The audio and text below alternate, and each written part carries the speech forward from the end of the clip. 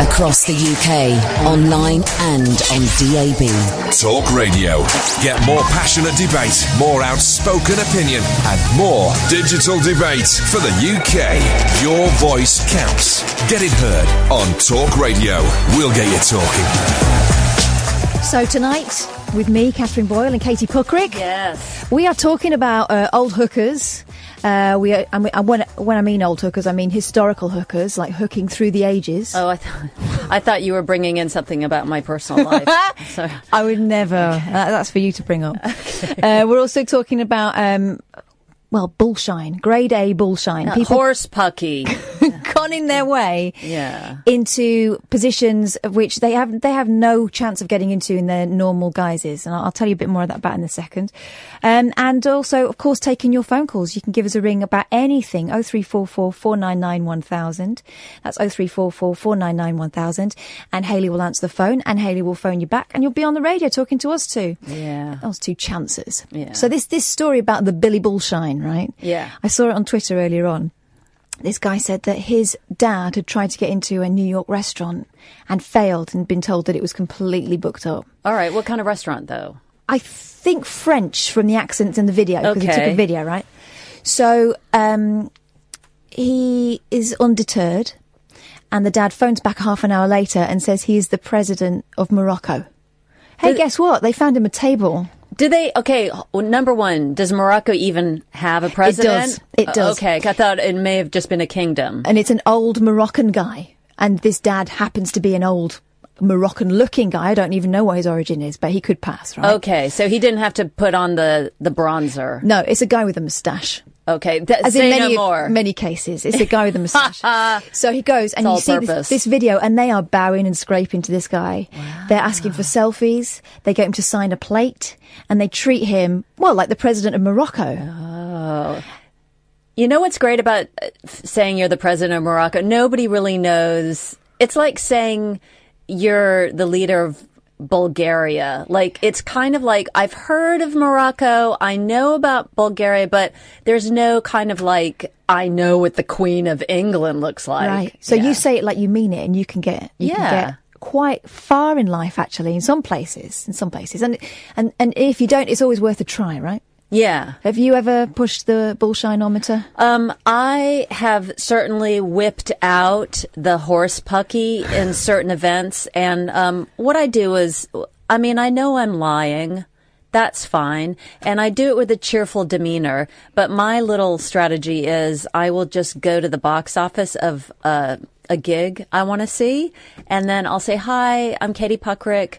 And I believe I'm on the list for this. I'm not really sure. Brilliant. And I'm always very humble about it. Like, I might not be. I may have just completely gotten it wrong, but I thought I spoke to the person and I'm all really vague about it. And then they just usher me right in. And the best time I ever did this, Catherine, was when the Beach Boys, when Brian Wilson and the, reactivated Beach Boys were playing the London Palladium. Right. I think it was a summer or two ago. And yeah, I did that whole, I think Six Music may have put me on. Maybe it's not even tonight. Maybe it was for the show tomorrow night. And so you're not really lying. Yeah. You're not really telling the truth, but you're not really lying. Well, I definitely, I've already been told. In these cases, I usually do try to go through the official channels, and then they say, no, forget it. You're not, you're not important enough. And so then I just try it nicely. And then the box office manager did give me a little wink, okay, wow. I'll put, but I got in and there I was in the first circle overlooking this, direct eye line to the stage. My. Yeah. But not, I don't try to palm myself off as somebody else, but I do know somebody actually who, speaking of Morocco, my friend Tammy Glover, who works in film production. She was on a trip to Morocco and she called the Mamounia Hotel, which is the big swanky danky place in town. And she said, hi, my name is Tammy Glover and I'd like to book a room. Blah, blah. She gets there. It turns out that they thought she said Danny Glover, and they booked her in the presidential suite. Wow. And they were bowing and scraping. On the basis of Lethal Weapon? On the basis of the fact that I guess Danny Glover is the name to drop when you're in, when you're in Marrakesh. Wow. And so she was, they were confused, and they were sort of like looking past her, looking over her shoulder.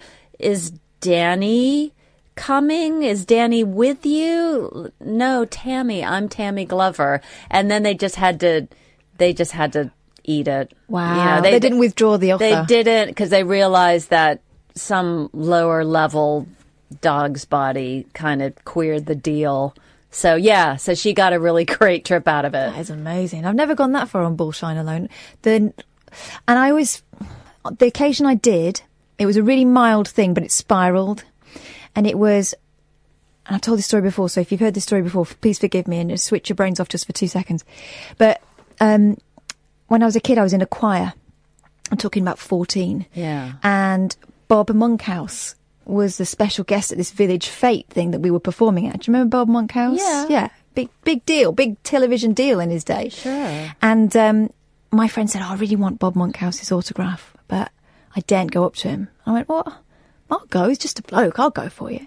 So I go up, excuse me, Mr. Monkhouse, could I possibly have your autograph? Yeah, sure. What's your name? And instead of doing the thing that I think is a little bit rude of going, oh, it's not for me, it's for my friend, I said, oh, it's Jackie. My name's Jackie. And he went, oh, Jackie, that's a beautiful name. In fact, my wife's called Jackie. Jackie! He brought her over. We were involved in a good 10-minute conversation about how great it was to be called Jackie. Yeah. And I'm thinking, they're so nice. They're so nice. Anyway, so I was Jackie for 10 minutes. And then you were obliged to go and have it changed by deed poll. Yeah, definitely. So that's why my name is now Jackie. Right. Yeah, exactly. So that's what we want you to give us a ring on if you fancy. And you can, as I say, I'll give you suggestions, but you don't have to go by them. We're freestyling on this show. Yeah. 0344 499 1000. How far have you got on Bullshine alone? Let's have a quick word with Hawk. Hey, Hawk. Hello. Hello. Hi. You're right. Yeah. I really enjoyed the show last night. It was super. Oh, thank you very much. Thank you. I'm trying to work out whether we've spoken before, Hawk. Yes, it's Star. Ah, right. Why are they calling you Hawk on this? I ain't got a clue. How weird. Anyway, it's nice. It's nice to hear from you, Star. What you got? Well, 2 things. Go on. I have met a couple of celebrities. Oh, yeah. My first one was when I was about 5, 6 years of age. My mum took me to the Birmingham Hippodrome to see Little and Large. Right. And I was called up on stage. So that was really good. You were that kid. Whenever I went to shows, I was always sitting too far back. Oh, no. We were sort of towards the front, but in the aisle part. And they walked up and they saw me, and I was only tiny, and they saw me, and he grabbed my hand. He was like, right, come on, you come up on stage with us. So I was like, okay. Really shy, really quiet, but really good.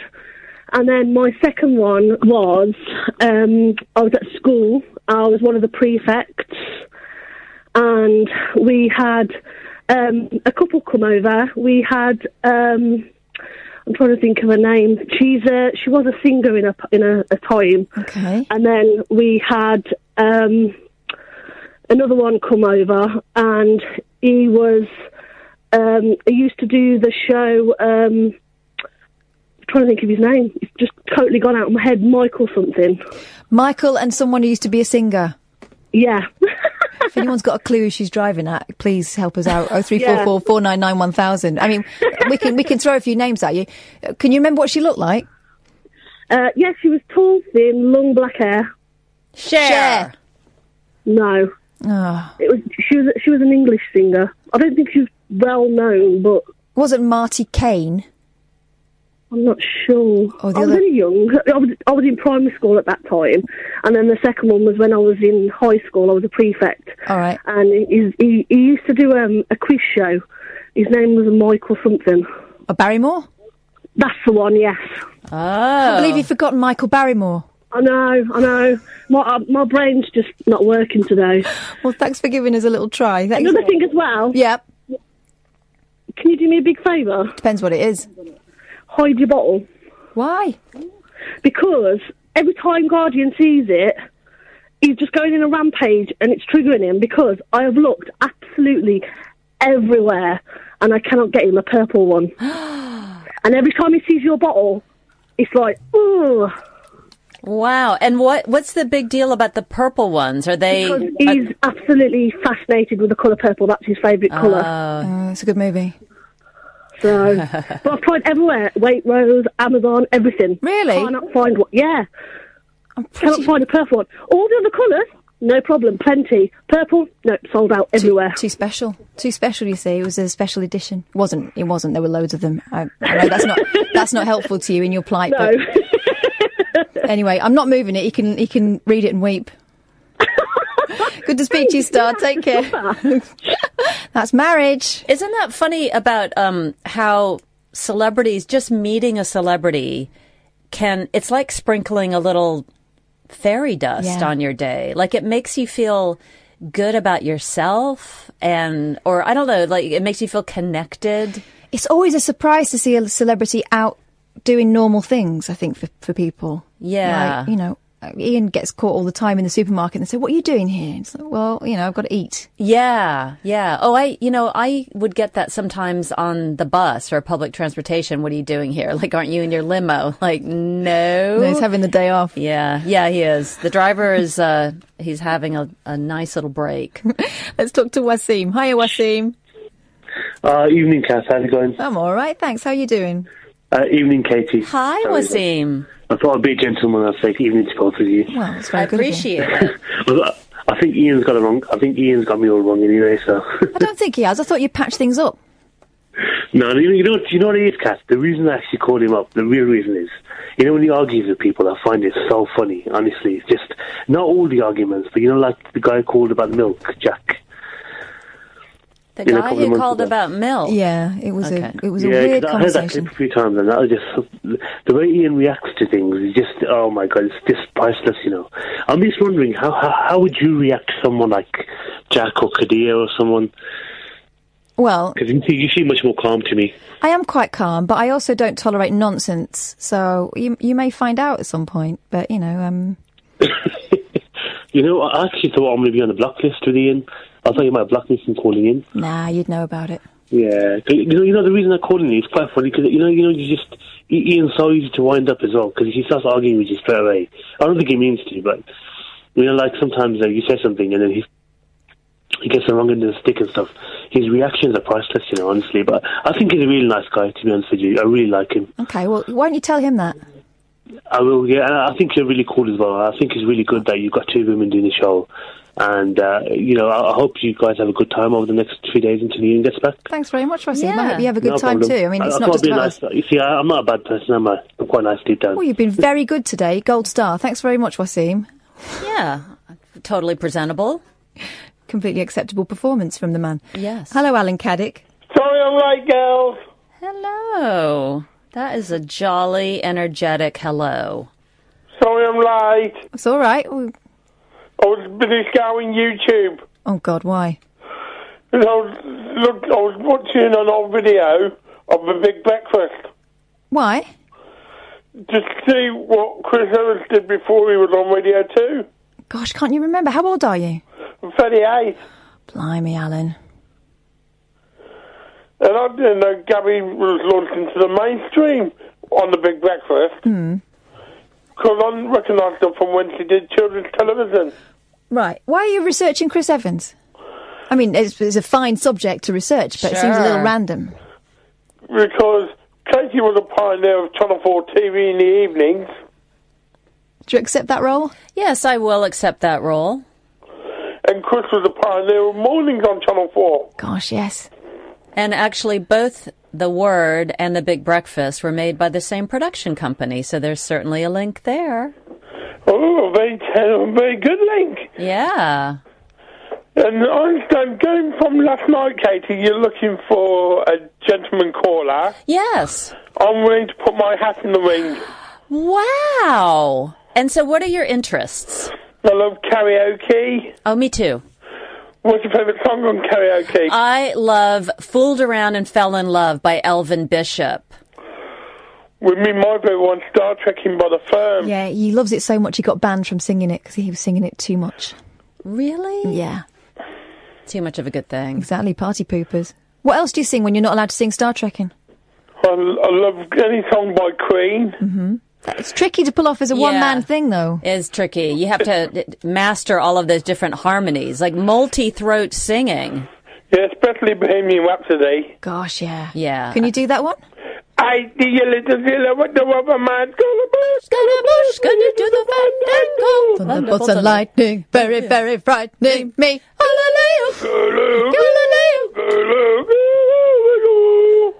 Turns out, yes, you can. That's excellent. You are a master of this. If the word ever came back on telly, would I be on there? I don't know. What would you do to be on telly? Or, I mean, would you... Well, let's go through some of the things that people did because they were desperate to be on television in that section in the Word. Are you talking about the hopefuls? Yeah. So people would do things like take a bath in cow doo-doo. Or French kissing a grandma. Or licking a sweaty armpit. Didn't someone drink vomit? That was something else. That was a man who drank a beer and then he put a hose down he put like a tube down his throat and then coughed it back up. I mean, it was all variations on furballs. And there was also a man who snorted a condom through his nose and horked it out through his mouth. So yeah, what would you offer? With me, I would drink 5 pints of your wine and snort it back through the nose. Wow. It's very specific. It's very specific. And whose urine? It would be a pig's new wine. Wow, Alan. Wow. It's like, he's really going for it. You would be a shoo-in, though, to be fair. He would definitely be accepted, wouldn't he, with that kind of... He's had experience with a pig noo-noo in the jungle, hasn't he? He did, but they were paying him quite a lot of money to do it, and you're offering to drink 5 pints of pig wee for nothing. I know. What are you like, Alan? Yeah, but it's a stepping stone, isn't it? Definitely. Everyone got famous out of that. Yeah. That's always the strategy. It's like, this will lead to other things. We can't pay you, but this will give you exposure, the much needed exposure. You can parlay that into something else.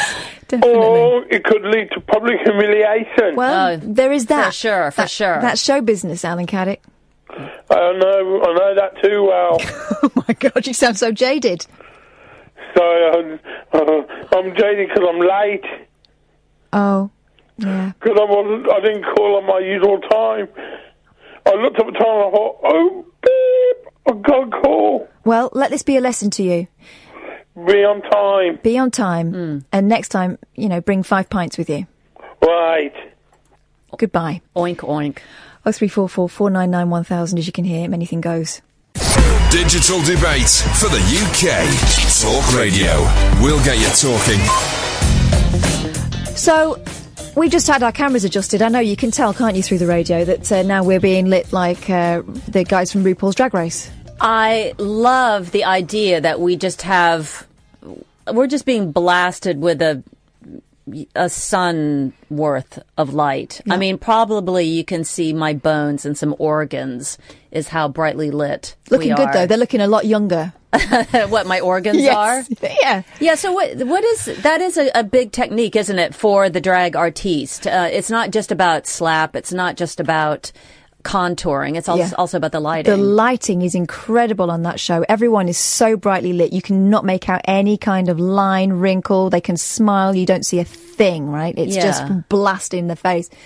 And obviously, I don't normally sit in this seat. Yesterday, we put out something on the Twitter feed, a video. Yeah. And it just occurred to me, I don't know whether it's the headphones or actually my head, but I've got a great big round pan face, with very little to speak of, contouring involved in it. And it got me thinking about pan face. Well, I look like the moon with hair. No, you don't. Oh, well, thank you. I look like a pyramid. So I'm triangular. So my jaw is really wide, and then it goes to a peanut point at the top of my head, which is covered with hair. So you don't necessarily notice that the top of the triangle. Right. I've never looked at myself in that amount of detail before and seen myself with my face moving. You know what I mean? You must have got used to it for being on telly. Did you ever watch yourself back? Here's the problem. I got used to seeing myself in a certain, looking in my 20s. And then as the years roll on, so that's frozen in your head. Like, well, that's okay. I'm used to what that looks like. And then when I'm looking at myself in my 40s and my 40 teens, I look like a sock puppet. There's just far too much mobility in my face. So I was looking at the RuPaul's Drag Races. Oh, yeah. And they can work wonders with paint. I mean... Oh, yeah, the paint. The contouring. What do they paint. do? Well, I was looking at how they draw the boobs on, and it's kind of... Wait, did they draw the boobs on? Yeah. You mean those lovely ladybird blokes aren't just naturally endowed? No, because that would be cheating. That would be cheating. So no, these are like still got guys' frames. They're still men, and then they do this amazing transformation. You can get leg pads, which look like big shoulder pads that they stick on either side, so they get sort of saddlebags. Yeah, exactly. They can have mine. Oh God, yeah, I've got to spare as well.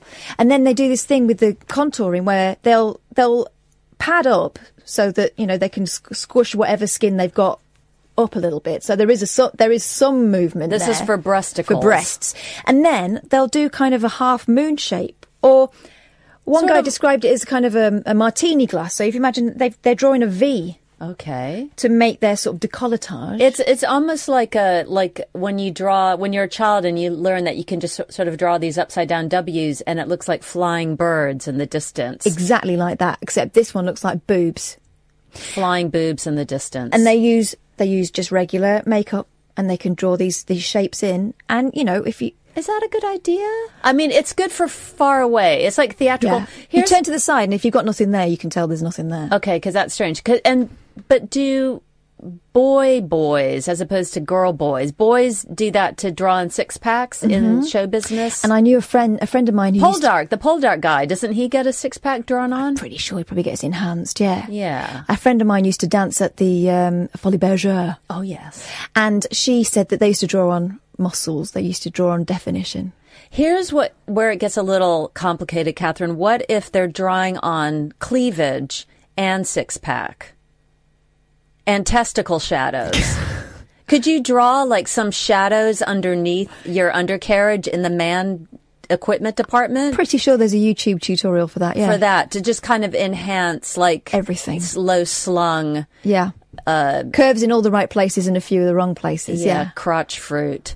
But have you ever done that? But all at once. Though. Yeah. Okay. But that kind of artistry, I find fascinating. And you see that transformation. It's called trompe-l'oeil. And it works on camera, but as you say, in person, it's trickier to carry off. Certainly trickier. But we were talking yesterday about tortured eyebrows. Yeah. And the contouring as well now that people are doing is like kind of stage makeup, isn't it? Well, this is what I've noticed because I have always rhythm as a dancer, and so am I. I've always been a dancer and used to dance professionally. And one of the things, like the first thing that you learn when you're a teenager is how to enhance everything theatrically. So you learn all these crazy techniques, like you put red dots in the corners of your eyes, and that's supposed to make the whites of your eyes really pop. And it's just really kind of old-fashioned 1940s ballet makeup, and you see it in films like The Red Shoes. But nowadays, you see the Kardashians and their ilk, and they're wearing like practically 1940s ballet makeup or stripper makeup. Yeah. And they might have six-pack painted on their stomachs. Pretty sure they would. Yeah. They are wearing full stage makeup at to all walk times, down the street. Yeah. To walk down the street. But it's got to the point now where everyone's got an identical face. It's almost like they spray paint them on from the same template. Yeah, it is. There's probably some stencils that you can buy at a craft store. I did buy some eyebrow stencils once. Did you? Yeah. How do you know where to put them? Like, you're going to you're just going to look angry or surprised all the time, depending on where you put those stencils. This is the genius of them, right? This is like the early days of online shopping. It's one of the first things I found. These eyebrow stencils, and you could buy Liz Taylor's eyebrows, Grace Kelly eyebrows. They need their eyebrows. Yeah. Don't take their eyebrows. But all you would do is like tape them to your face and then go in with powder to create this shape. Okay, well, yeah, but you look like you've got powdered eyebrows. It was not a natural look at all. Well, the other thing is, to go with Liz Taylor's eyebrows, you need Liz Taylor's eyes and the rest of her face. I mean, because you just can't mix and match. There was that famous performance artist. I think she was working in the 70s.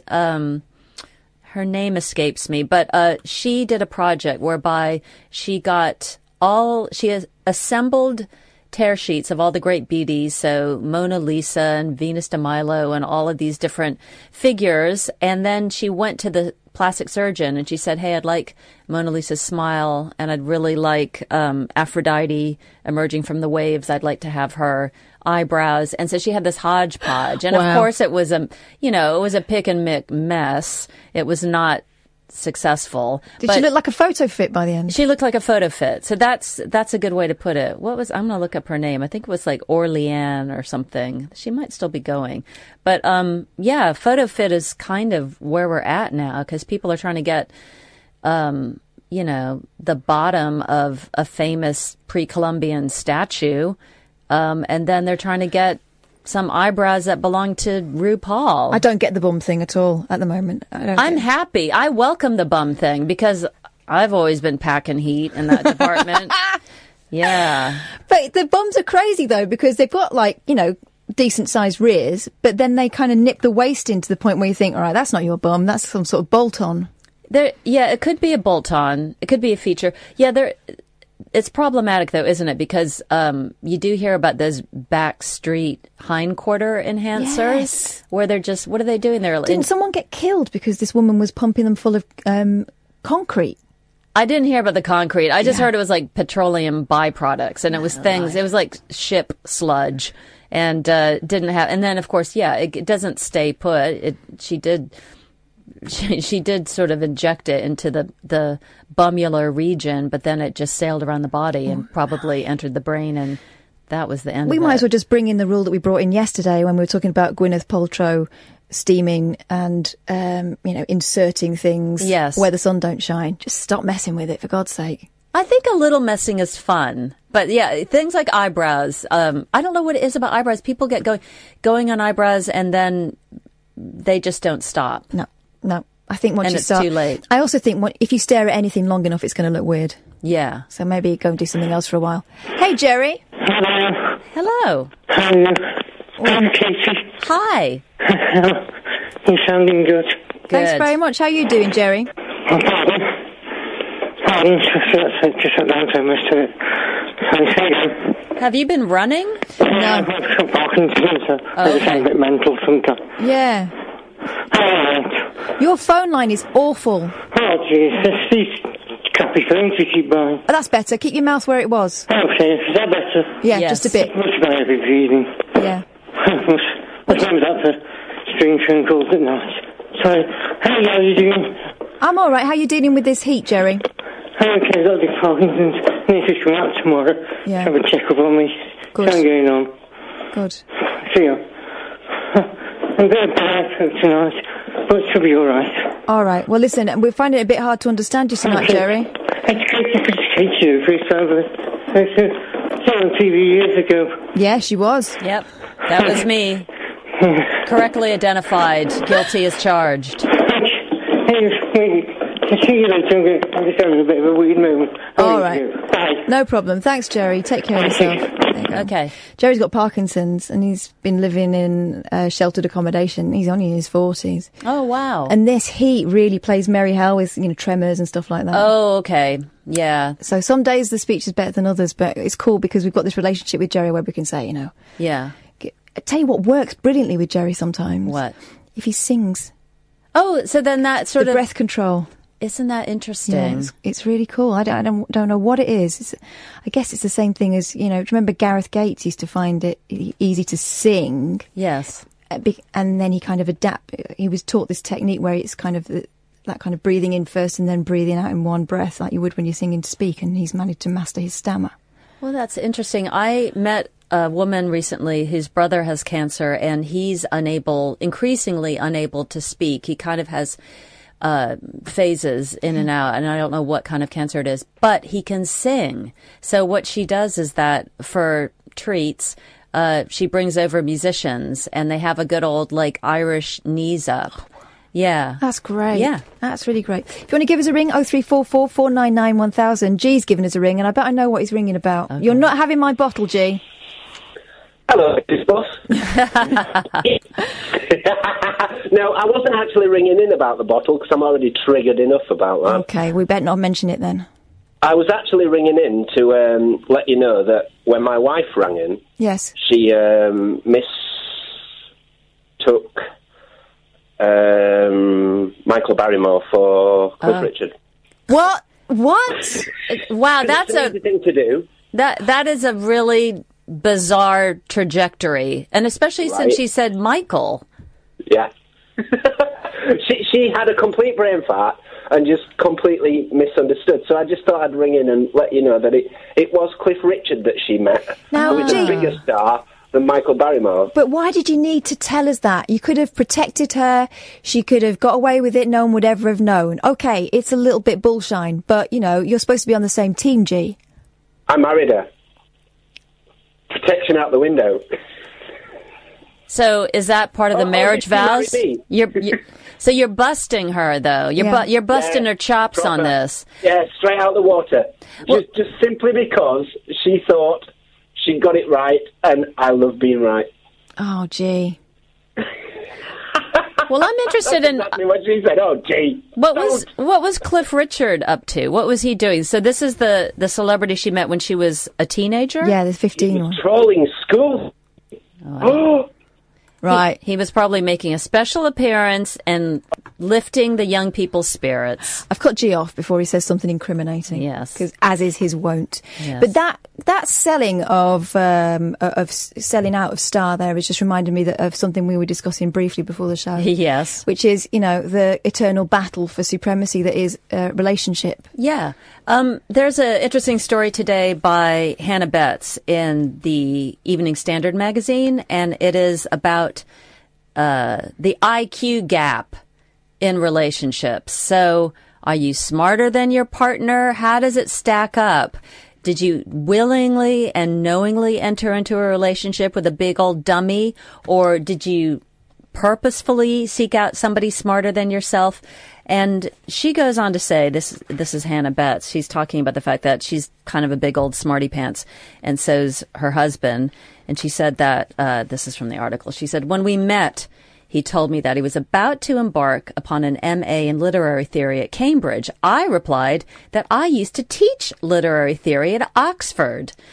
And apparently on date 3, I suddenly remarked, hold on, I've just realized that you think you're cleverer than me.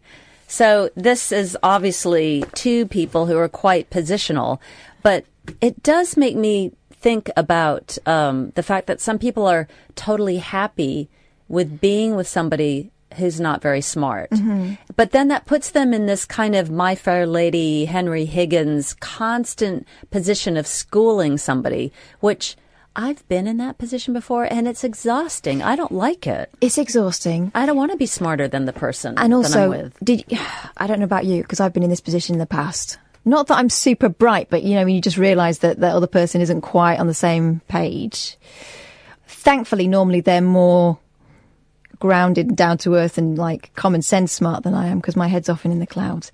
But that moment when you go, I can't talk to you about books or the films I like or anything like that, because you're just not lit by these things, Yeah. I mean, there's a lot to be said for the other person's picking up the slack on some qualities that you don't possess. So like you said, if you're a little airy-fairy and somebody else is more grounded and practical, and that's fine. But when they don't share a curiosity about the things that you're curious about, it's hard to spark off of each other. And one of the things that gets me is when somebody doesn't share my frame of reference. And that's kind of built into the deal when you're with someone who's considerably younger than you. Yeah. And this is often a paradigm that you find with older men and younger women. And it seems like, it's kind of the classic cliche where, when the guy's on his second wife or whatever, or, he's having his second childhood and he has that yellow Jaguar,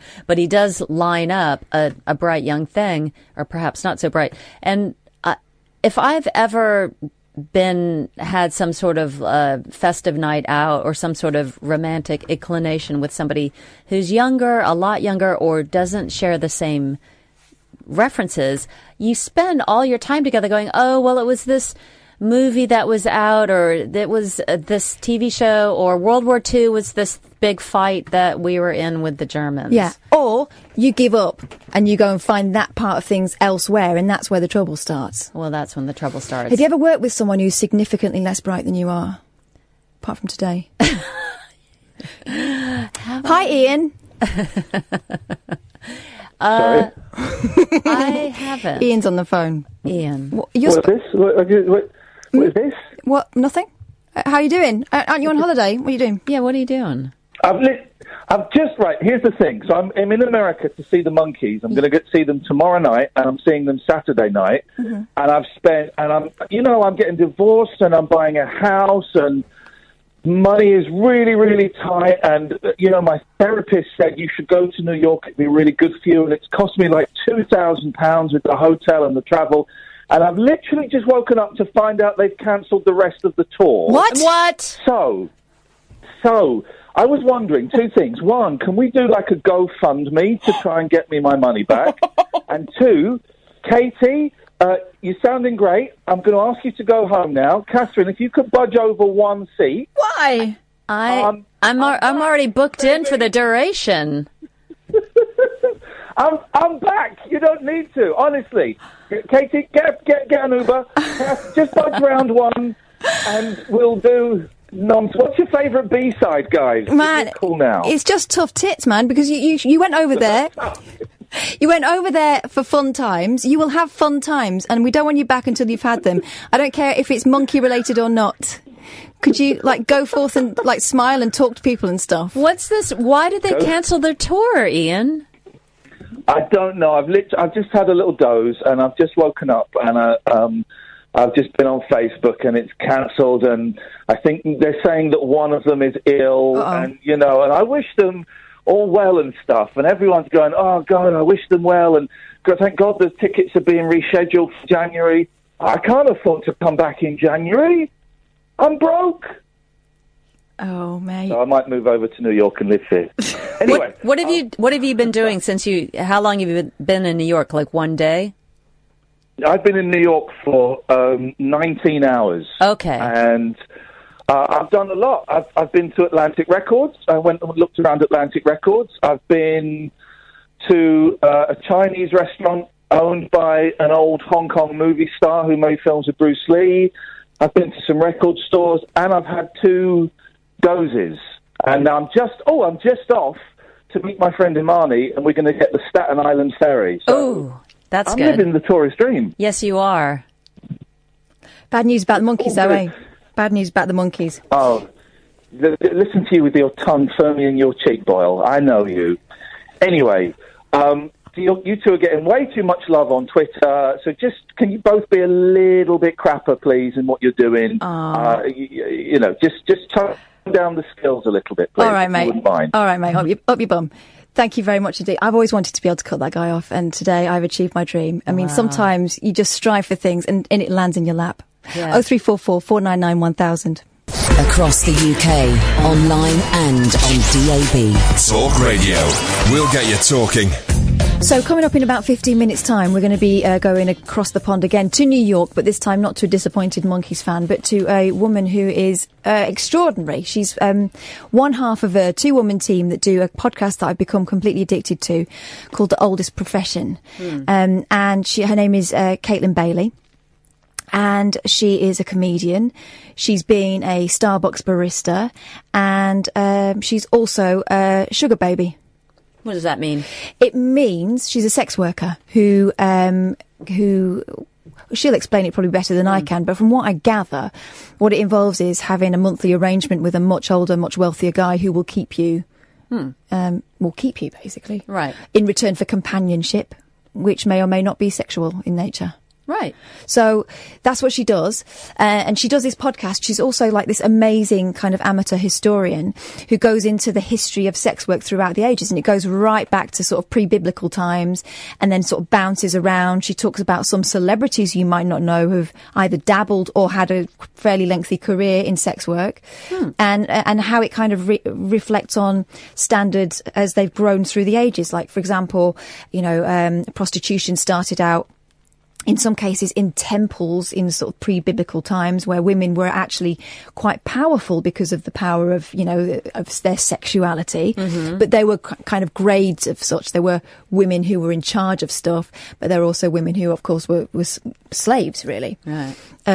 But also the sort of level of shame attached to sex work as well has changed throughout the ages. When those powerful women became a threat or a challenge because they were financially independent and could do what they wanted to, and also had plenty of dirt on some really powerful figures. I mean, that's the whole Heidi Fleiss situation, Boom. isn't it? They got knocked down, and they would find ways to make them, socially pariahs or a criminal in some cases. Well, I mean, that's the thing about the good old bad old days, is that women didn't have a lot of wiggle room in terms of being the masters or mistresses of their own destiny, but they could use what the good Lord gave them, and if they chose to, they could parlay that into a pretty good career. Yeah, there's a story I was reading, I was listening to on the way in, one of their podcasts. It was a Greek woman who was, I can't remember what the term is for it. Anyway, she was a courtesan in classical Greek times.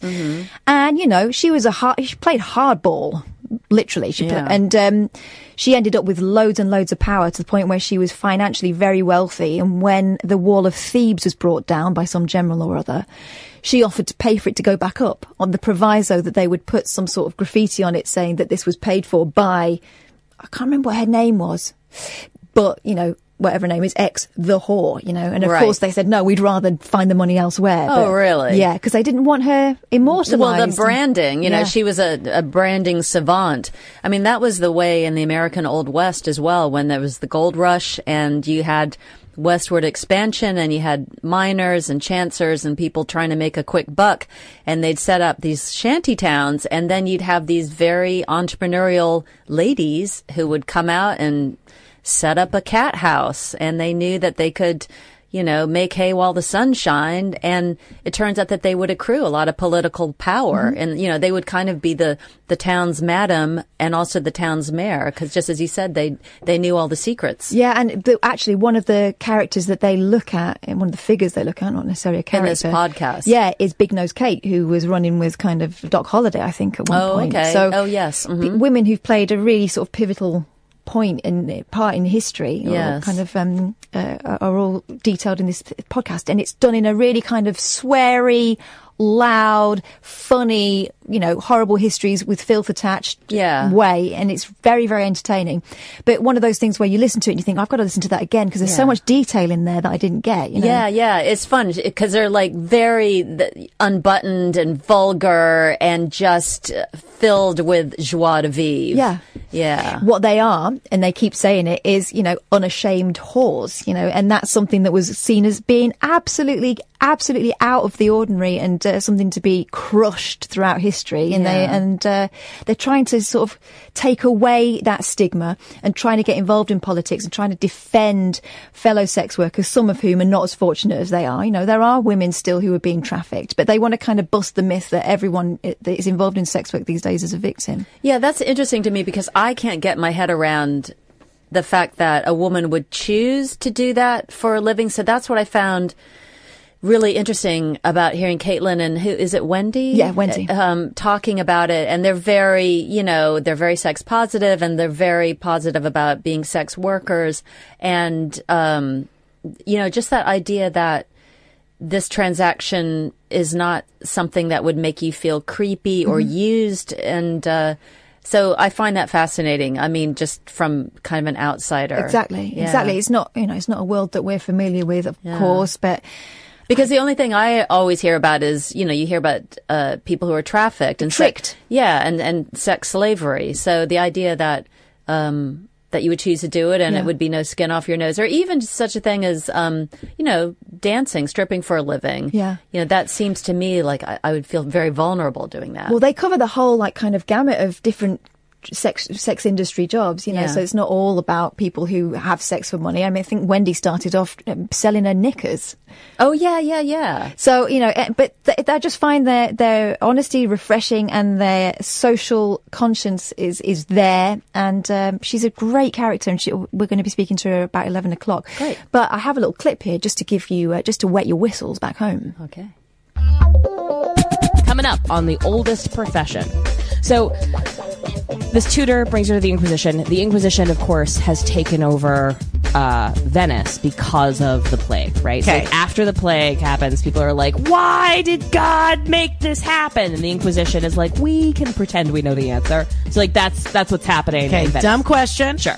What the is the Inquisition? Here's how I know the Inquisition is, because in Monty Python, Holy Grail, and Monty Python, they go, no one expects the Spanish Inquisition. That's how I know that. So I hear that and I giggle, and I'm like, okay, so Inquisition. So what? The Inquisition is basically like the enforcement arm of the Catholic Church on steroids. So after the Protestant Reformation, right, the Catholic Church starts to get real nervous, because before the Protestants, the Catholic Church was like the empire of Europe. They controlled everything. So you have these little princes and these little kings and these all of that stuff, but all of those people are ruling by divine right, as established and enforced by the Catholic Church. When the Protestant Reformation happens, the Catholic Church is like, we gotta start murdering heretics. We gotta get rid of the anti-Catholic people, because they're getting uppity, basically. Yeah. So the territories that they control, they go in and they look for heretics to murder. It ends up, of course, being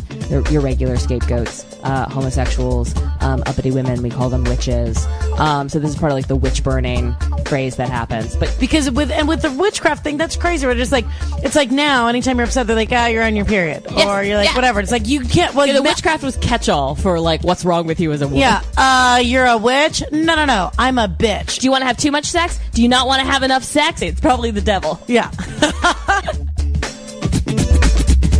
And that's what we're going to get. We're going to be talking after really 11 o'clock. It's so interesting. I love this whole uppity women idea as well. I want to get into that with her. Definitely. But it's that kind of unashamed thing. A woman who's standing on her own 2 feet and she's not ashamed of the fact that she's a dirty mare. You know, that whole idea of cleanliness and dirtiness, and, you know, how throughout history, you know, the wife has been the one that you want to keep her pure because she's having your children and you want to be sure they're all your kids.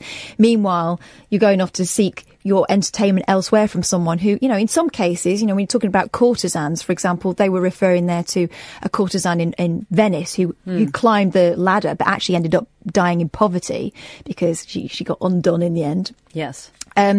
She was, you know, she was an intelligent, well-read woman who was hosting these kind of salons where men would go to be entertained, and sort of the geisha fashion. Yeah, totally sophisticated woman of the world.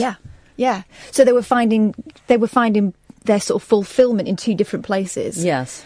And I just find it absolutely fascinating. Of course, that's the kind of one end of things, and there is a dark side to it too, and they address that too. And this whole idea that throughout history, when you know, big authority figures have come in, they've always wanted to crush the minorities. So we're talking about, you know, homosexual men, ethnic minorities, and as they say, uppity women. Yeah. So it's all about control, isn't it? Yeah. It's a funny thing because, of course, there's, I was going to say remnants of that today, but it's probably bigger chunks of the pie than just a remnant. For example, did you know until 2015, if you got arrested on suspicion of being a streetwalker in New York, if you had more than 3 condoms in your pocket, that was considered proof. What? Yes. Wow. Because that's a really old rule.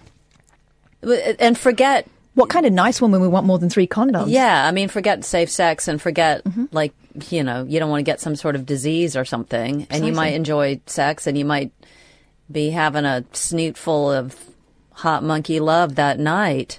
Yeah, I mean, I just remembered when I was a teenager and talking to my dad about, you know, wanting to go into show business or, you know, wanting to be a performer. And he was an older dad. I'm the youngest out of 4. And, but he had some old world ideas about, well, you know, you got to be careful because you know what they say about actresses. No, Dad, what do they say about actresses? Well, you know, they're practically the same thing as prostitutes. And I guess back in ye olden days, the old, who was, the orange seller that was the, Nell, the orange seller in the theater. I mean, she was supposedly a prostitute. I guess she was, and then an actress. And it's all the same thing because if you're going to display yourself on the stage, you're kind of touting for business. But as right? Caitlin will tell you, a lot of working class women ended up turning tricks to get by because what else are you going to do? Yeah, I mean, you're not going to work as a barista at Starbucks in 1708. Anyway, that's coming up after the news. You're welcome to phone in, though, whenever you want, about whatever you want. 0344 499 1000. You're listening to Talk Radio. I'm Katherine Boyle. I'm Katie Puckrick. It is. Across the UK, online and on DAB. Talk Radio. Get more passionate debate, more outspoken opinion, and more digital debate for the UK. Your voice counts. Get it heard on Talk Radio. We'll get you talking. You're listening to the Late Night Alternative. I'm Katherine Boyle, and that is Katie Puckrick. And we are talking about old pros. We're going to be speaking in a second to one of the women behind my new favourite podcast, the Old Pro Podcast, or the Oldest Profession Podcast, to give it its proper name. And I'll tweet you links and stuff as soon as we finish, because if you're into history at all, if you're into the history of humanity, because it's not just about women, it's largely about women, but not just about women. And if you've wondered about the social morality behind sex work and the changing attitudes towards it, come on, we're all curious. This is the podcast for you. We'll speak to her in a second, but I just want to go quickly to Paul. Hi, Paul. Hello. Hi, Kath. Hi, Katie. Hi. What's going on, Paul? Hi. I'm just following up regarding the conversations that you've been having, really. Just that I saw something a while back about, it was about beer workers in, like, the old days, etc. And they used to kind of have pointed hats. They used to keep a cat to keep the sort of rats away from the barrels and things. And they were obviously really independent women, and they made loads of money. Yeah. And so, therefore, basically, sort of they attached the idea of them being witches and stuff like that, really. They made a fortune. So they were completely sort of independent, and that's kind of why we got this idea of the witch with the pointed hat and the cat and all that stuff. So that's something I'd sort of read. And the other thing I wanted to sort of mention was the fact that you talked about actresses and sort of the links with the sort of the oldest trade and all that kind of thing. And I read something about Charlie Chaplin's mother, who ended up with syphilitic dementia. And what happened was she'd gone over as an actress and a singer on stage, and she'd been sent over to entertain people in South Africa. And when she'd gone over to entertain everyone, she was basically sort of found out the other side that it was just basically a prostitution ring. Oh. So she'd been completely used up over there and came back completely sort of distraught. Managed to marry a guy called, I think it was Sidney Chaplin.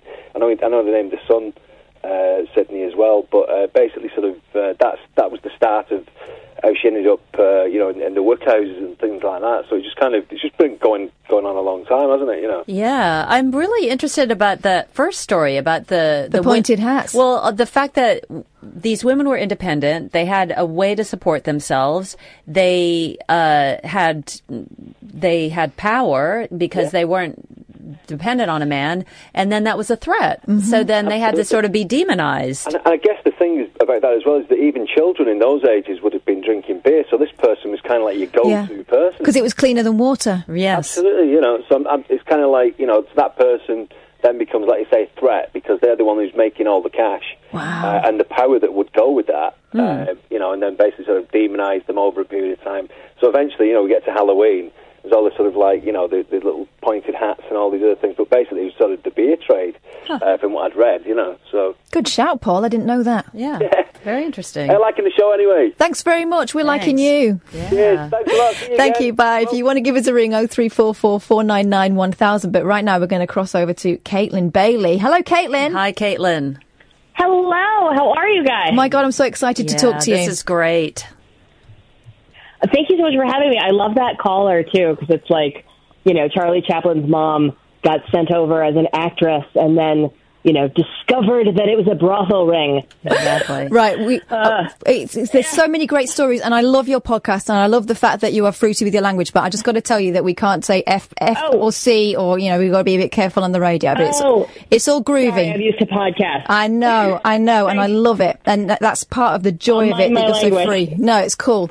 So talk to me about how you got involved with this podcast, because it is just so refreshing to hear two women completely proud and talking about history, but also the way you relate it to the modern times is just brilliant. Yeah, it's interesting, actually. So I've been a stand-up comic for 8 years, and I worked as an old pro, on again, off again, which is how most people do the oldest profession, in and out. And I was a history major, and I wasn't using my degree, and I kept doing podcasts and interviews and running into just so much willful misinformation about what sex work is and what its history is. And when I started to dig into it, I realized that was by design. We've been erasing not just sex worker history, but women's history for thousands of years now. And so I just started talking about it.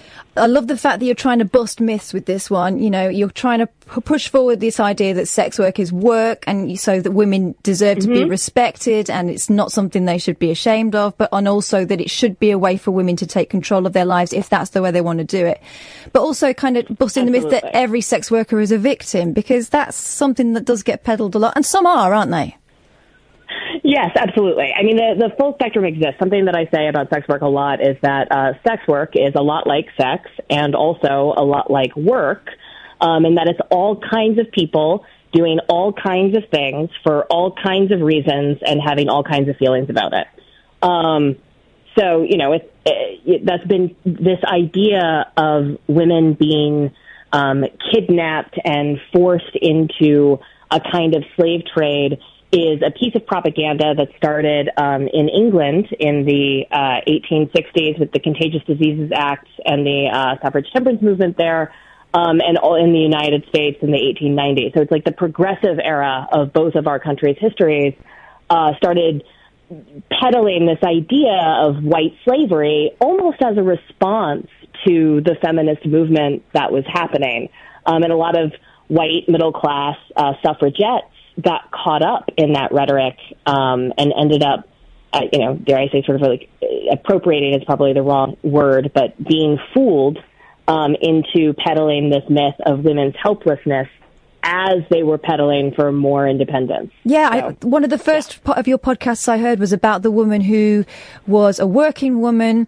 She kind of went in and out of sex work, as a lot of working women did, because, you know, if you end up with no husband to support you, then what the hell are you supposed to do? It's not like you can go and work at Starbucks for every weekend and try and make some money up. So she ends up in this. Somebody who worked at Starbucks, you can't feed yourself doing that either. And I love the fact that you say that your worst job was at Starbucks, and you've done all kinds of things since.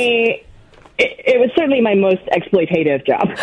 But this woman ended up in a lock hospital where they're treating people with mercury, which, you know, and also gets framed for syphilis. Tell me about that woman. I can't remember what her name was.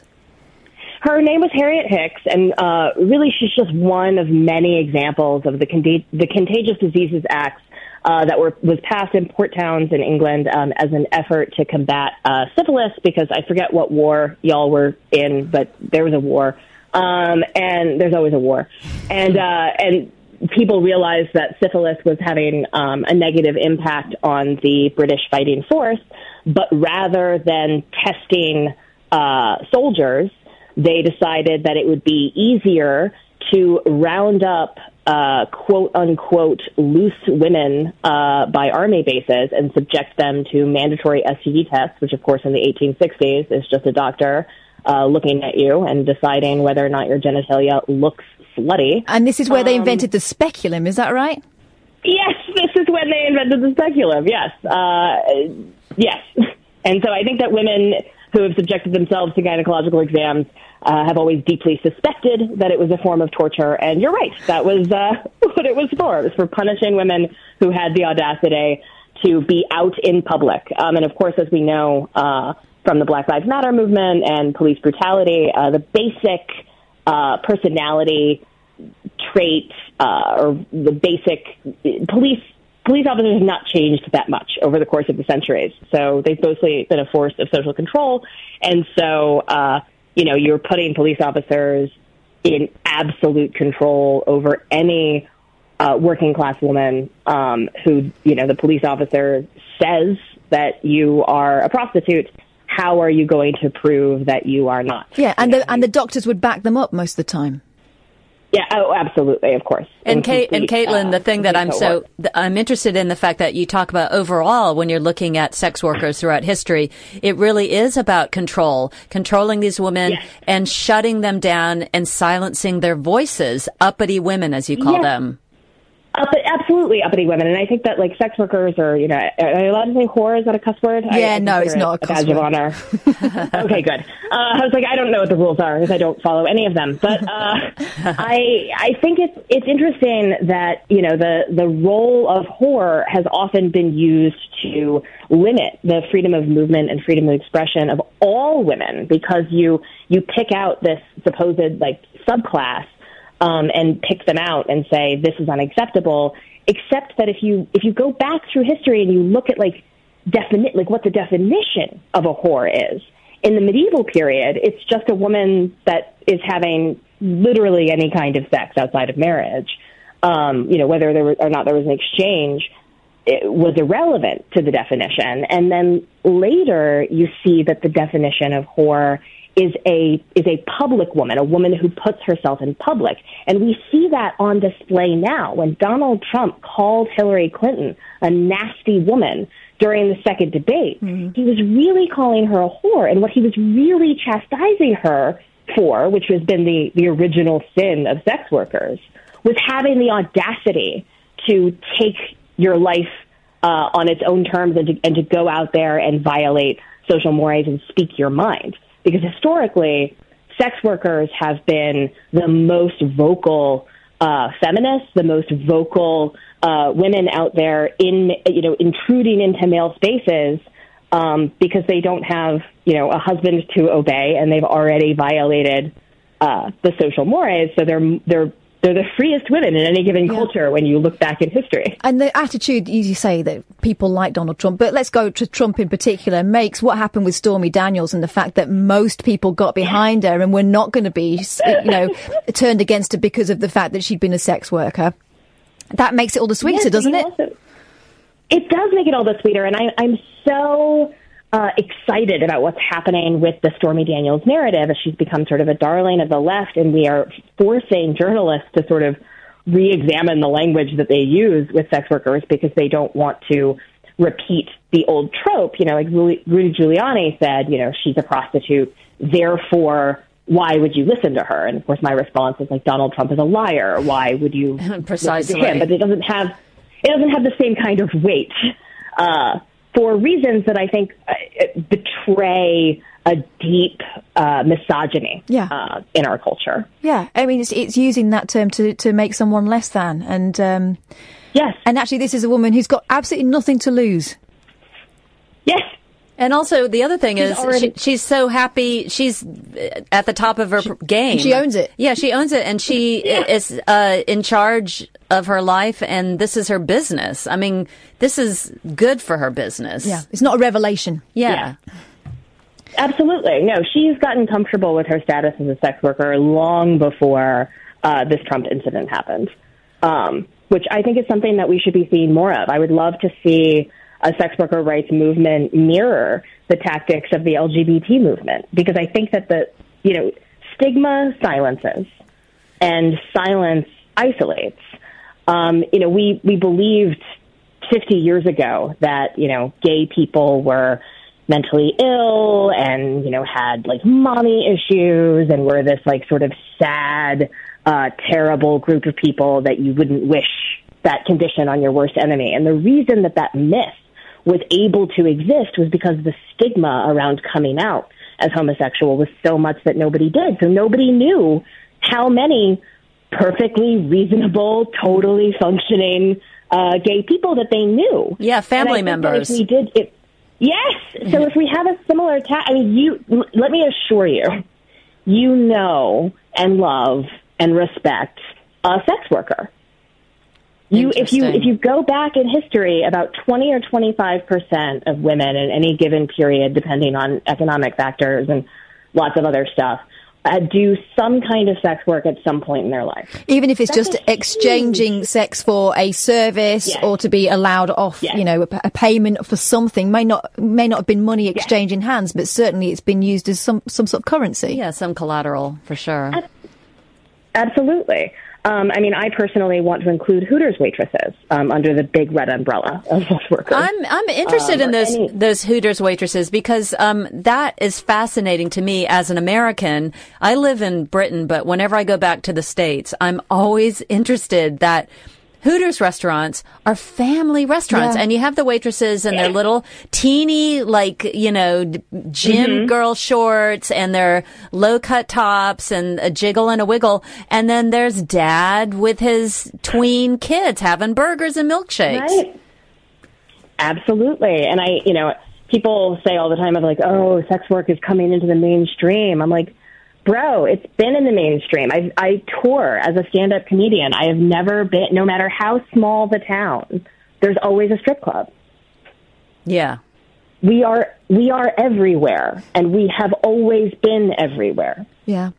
I think the fact that now that there's more of a move to own it and to say, right, okay, well, the shame has been used as a stick to beat us with for too long. And talk to us about the Red Umbrella movement, because I know that you are really political and you're trying to get more people to get under that banner. Well, I don't know that it's totally healthy. I feel like my involvement with politics is like doing emotional cocaine. Like that sort of feels like a little bit like it feels like a relapse for me, but I have no place to put this righteous rage, and so politics feels better than actual cocaine, which only makes me more insufferable at parties. And being a history major did that to me a long time ago. I really am like this all the time. So, like, you know, my poor partner brings me out to dinner, and I'm like, the history of sex work, and he's like, ask them about themselves. So, the Red Umbrella has become an international symbol for sex worker rights. Now, most sex worker activists go back and pinpoint the beginning of the contemporary sex worker rights movement as happening in Lyon, France in 1975, when 200 working, mostly street-based sex workers occupied I always mispronounce this, the Church of Saint Nazaire, but it's French, so who knows how it's That'll do. Right, yeah, Nazaire, Google it. We did an episode about it. And demanded an end to police brutality and stated that our children do not want their mothers in jail. So it was an anti-shaming campaign and an anti-police brutality campaign.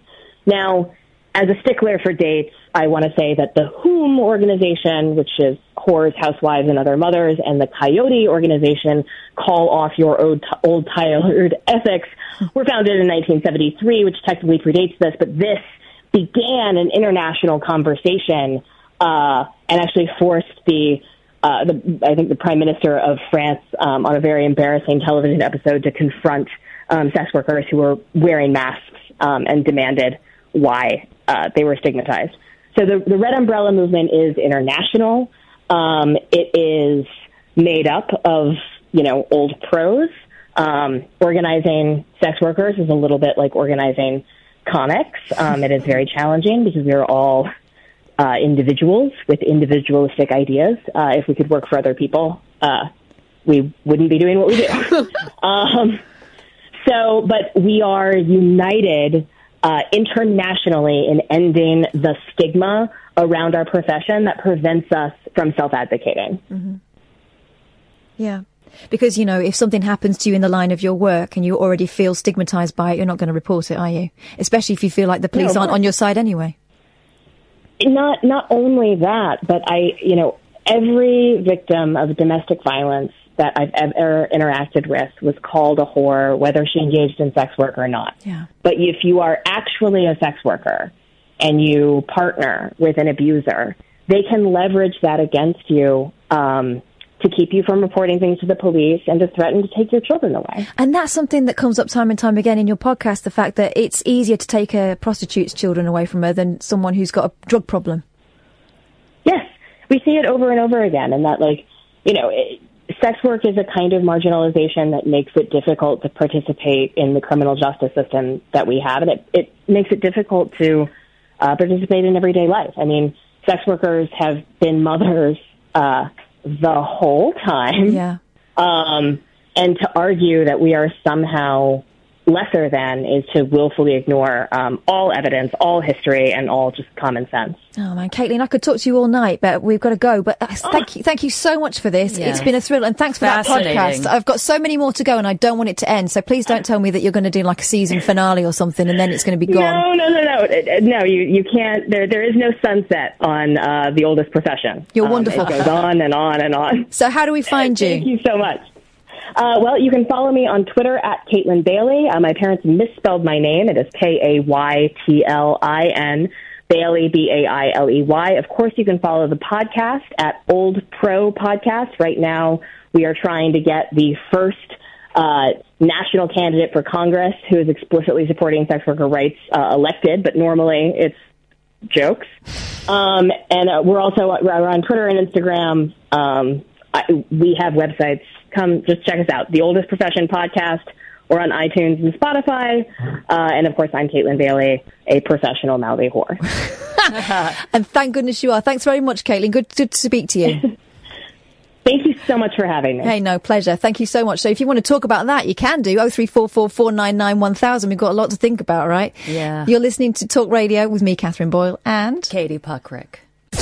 Democratic sonic involvement. Talk Radio. We'll get you talking. Yeah. Listen to this one. This is about, I was talking about this podcast called Rum, Rebels and Ratbags, okay? And it's kind of related to the sort of stuff that Caitlin was talking about because it's about the foundation of Australia. Yeah. And how, you know, the first shipment was full of male convicts who were sent out there for punishment reasons, obviously, but obviously, and also put to work. And then the people that were sending them over there started thinking about them in terms of colonists rather than prisoners, because there was no such thing as a prison at the time when people were being what do they call it? Not deported. They were repatriated. It's not that. What is it? Anyway, I can't remember. But at the time when people were being sent to Australia or sent to America, it was because you would have a prison for holding reasons, but as soon as you were found guilty, you got hanged, and you'd be hanged for things like stealing an apple, and, you know, they didn't have prisons for long-term imprisonment.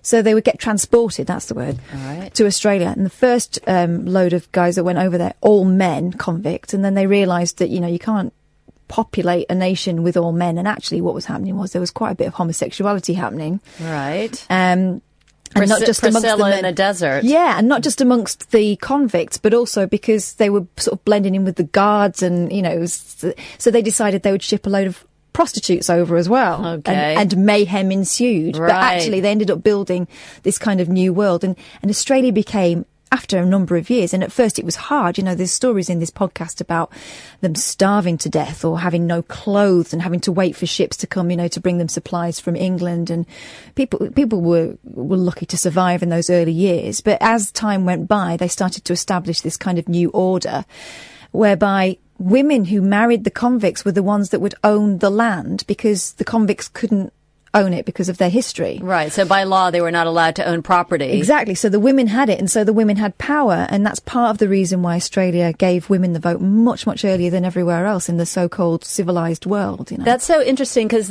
when there's that kind of imbalance with gender, I mean, that's what we're seeing now in China and in India for various reasons. China, because they're aborting girl fetuses. Yeah.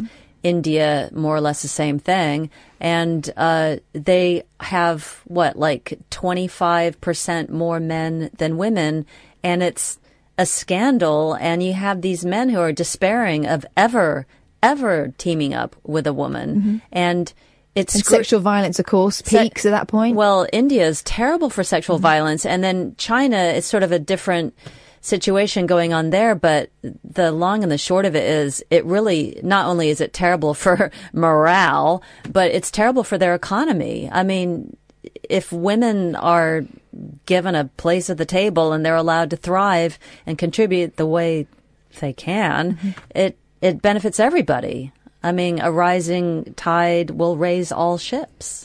It's true words. Very true. You were going to say something about... Oh, yeah. I wanted to say there was something when Caitlin was talking about this whole matter of control, you know, this idea that, you know, witches and uppity women and whores, you know, they need to be controlled. They need to be sort of stamped out, and any kind of independence is going to be suspect. It's going to be a threat to the order, and the order is the patriarchy.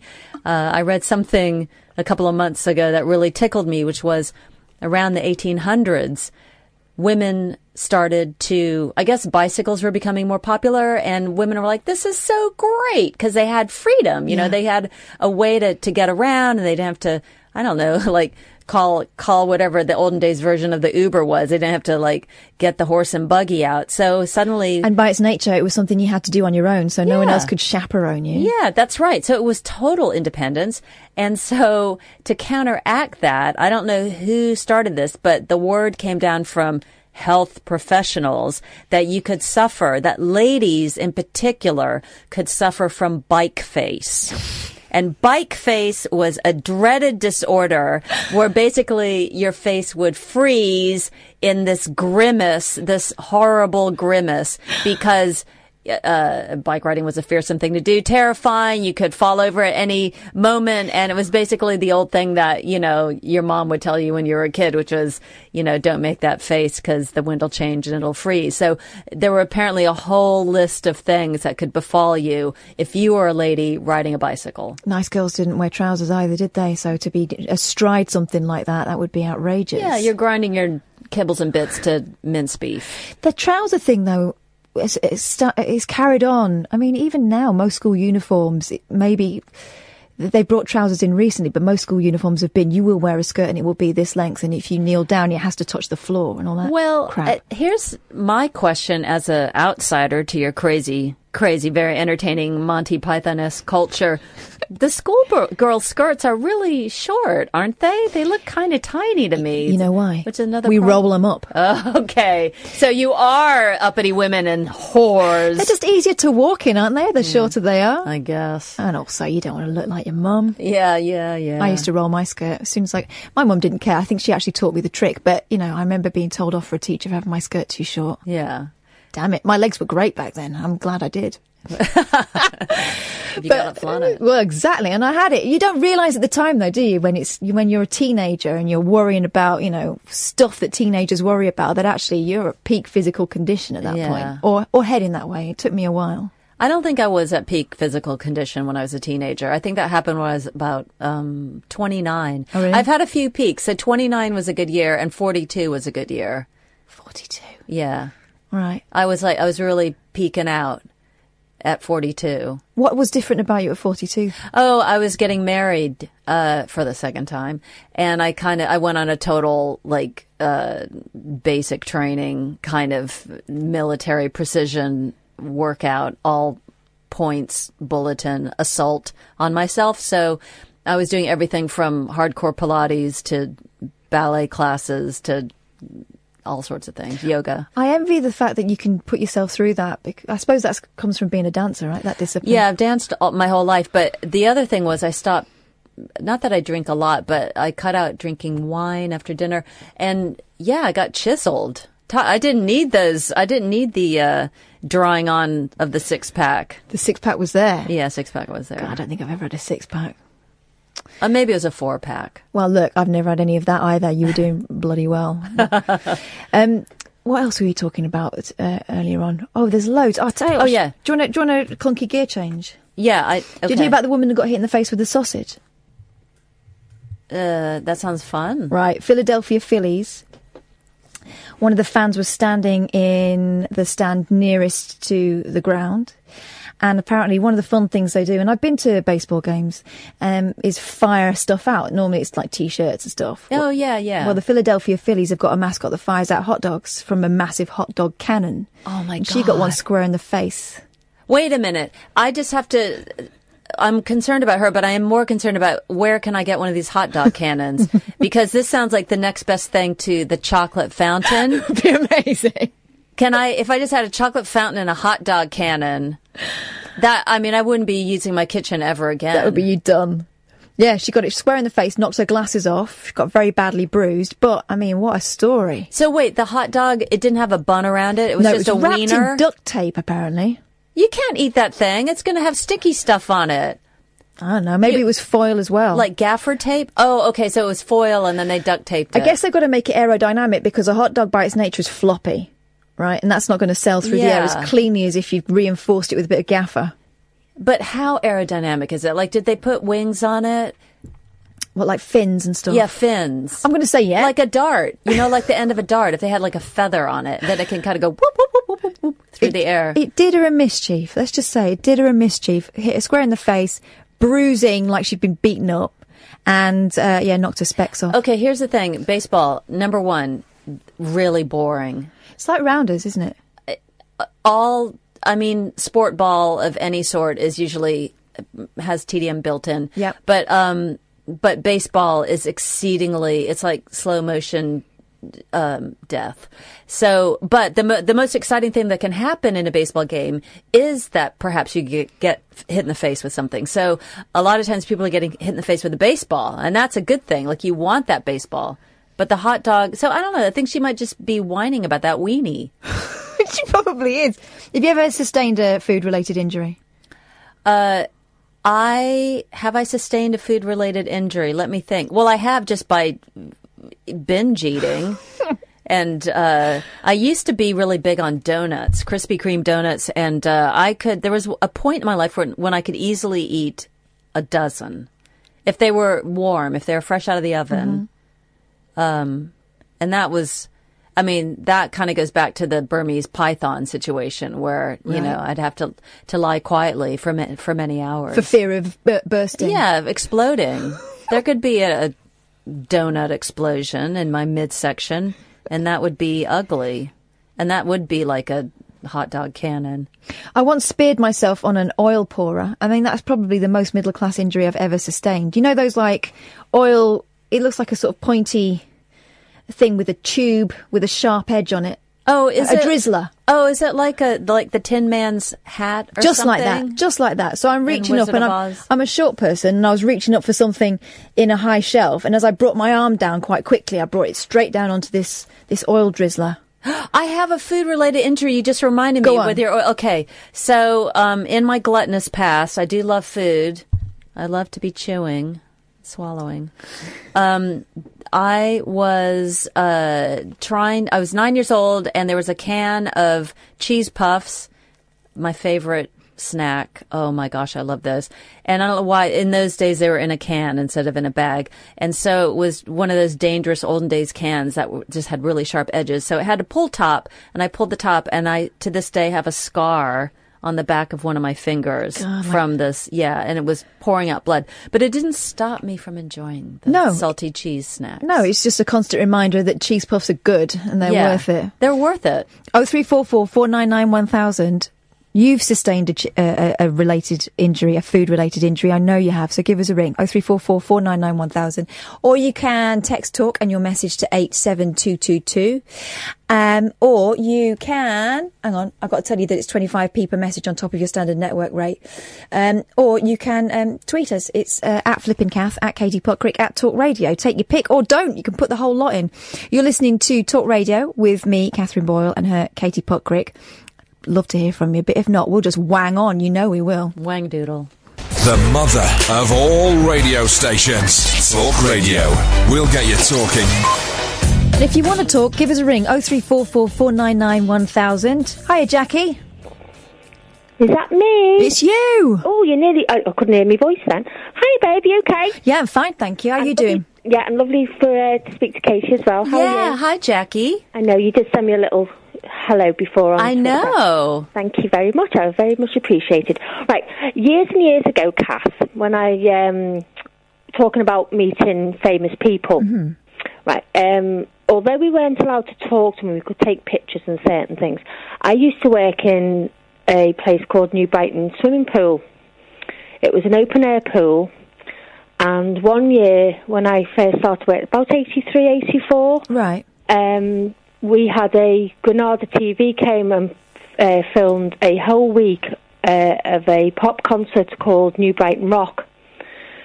So I got to meet so many stars of the day, starting from, who was there? There was Frankie Goes to Hollywood, Gloria Gaynor. Wow. The Weather Girls. Wow. Madness. It was like a total Top of the Pops cavalcade. The fortunate thing was we were in there during the day. I was a cashier during the season at New Brighton. And during the day, obviously, we had to be in work. We had uniforms provided. And we were allowed to go and sit and watch them all rehearse. You know, with all the camera angles and everything. And I've still got a photo album of all the pictures that we took. And who else was there? There was the Flying Pickets, Spandau Ballet, Nick Kershaw. So, who was your favourite and who was an idiot? Yeah, that's what I want to know. Like, who was badly behaved? There was Eddie Grant as well. Do you know what? None of them were idiots, because although we weren't allowed to talk to them, they waved at us and they sort of gave us a thumbs up and things. So we were all made up. We were all sitting by the one of the changing room areas at the back of the pool, and we just all sat there mesmerised watching. I think my favourite was Frankie Goes to Hollywood. Because they sang Relax. And when the evening, we were there in the evening as well, we were there all day, so when they started filming of the evening, they gave free tickets out to all the young kids in the area, and so for the crowds. And when they did Relax, of course, when he sang that famous line, "Hit me with your laser beams," the whole pool just lit up. There was laser beams coming from everywhere. And I actually spoke to Holly Johnson. I went to see him in the Philharmonic Hall in Liverpool one year with my sister, and I tweeted him, and he said, "Oh, be lovely to meet you." And I said, "Well, I've actually got 2 pictures of you that I took from the New Brighton Rock." It was the natural, they were talking by the poolside and rehearsing and things, so it was during the day, not one of the action pictures, and he was absolutely made up. So I sent him the pictures, and then he sent me a lovely autograph and picture back for me, so that was really nice of him. Yeah, he didn't need to do that. You hadn't asked for that, but he just did it. No, well, I said, and the pictures, because they were so natural, and I believe one of the members, I was talking to a friend of mine today, he's just come over from New Zealand for a few weeks on holiday, and to visit old haunts and things, and he worked at the baths with us, and he said one of the members of Frankie Goes to Hollywood, I think it's Paul Rutherford, he now lives in New Zealand near him. So it was like, all little things fitting in together today. It was really nice. Oh. Yeah. So how long's your friend over for? He's been over for 4 weeks. He comes over every couple of years, apparently. But I found him on Facebook, and I messaged him. He said, I'm coming home in June. I said, I'd love to meet up with you. So we went down to, I live on the shoreline, on the coast, as you know, on the Wirral. And because we're a peninsula, we're surrounded by water. And we've got some really nice coastline. So we met down at the shore today, and there's a little cafe down there. So we had a nice cup of coffee. And it wasn't weird after all these years? No, he wasn't. No, it was lovely. Yeah, it was.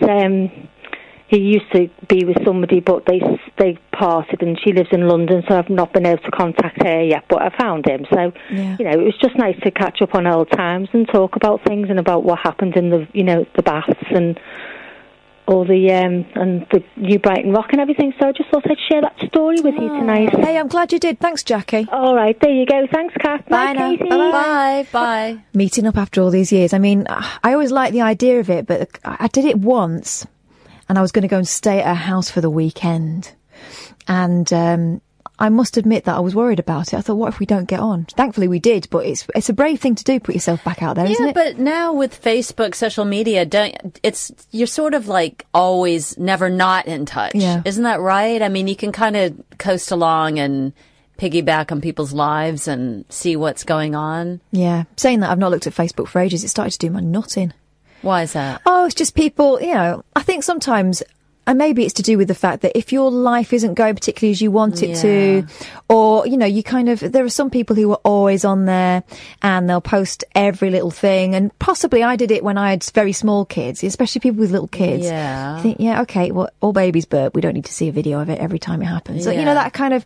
But you know what? I always just unfollow them. So, I stay friends, but I just unfollow so I don't have to see the annoying... I keep the interesting ones. Yeah. But, the ones that are taking pictures of their dinners and, taking you through every single moment of their lives can get a little bit much, can't it? It can get a little tedious. So I was thinking, we were talking at the beginning of our chat tonight about unequal intellects in partnerships and how, it's kind of a tricky thing it's one thing when you think about your past and you think about who you've been with and, have you always been the smartest one? Have you always been the smartest one in your relationship, or is it kind of even Steven?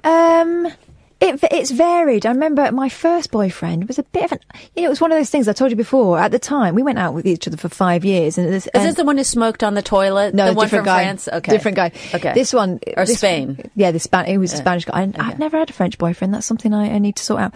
But this first guy, we went out for 5 years and we started out as friends. And then towards the end, I kind of started to realise that I was being crushed a little bit all the time. I remember telling him that I wanted to be a journalist. He said, "What of? You don't know anything." Oh, dear. And, actually, I aced my A-levels and he cocked his up. And I think there may have been something to do with that, him trying to sort of just dampen me down a little bit. Yeah, because it's self-hatred. Yeah. And he's passing it on to you.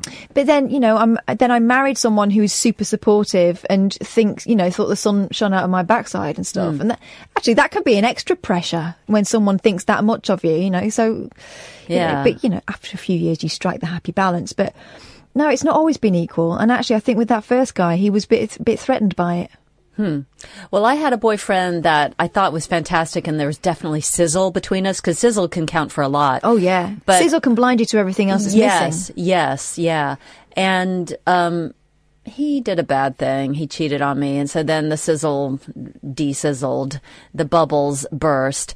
And then I realized, we didn't share an intellectual level.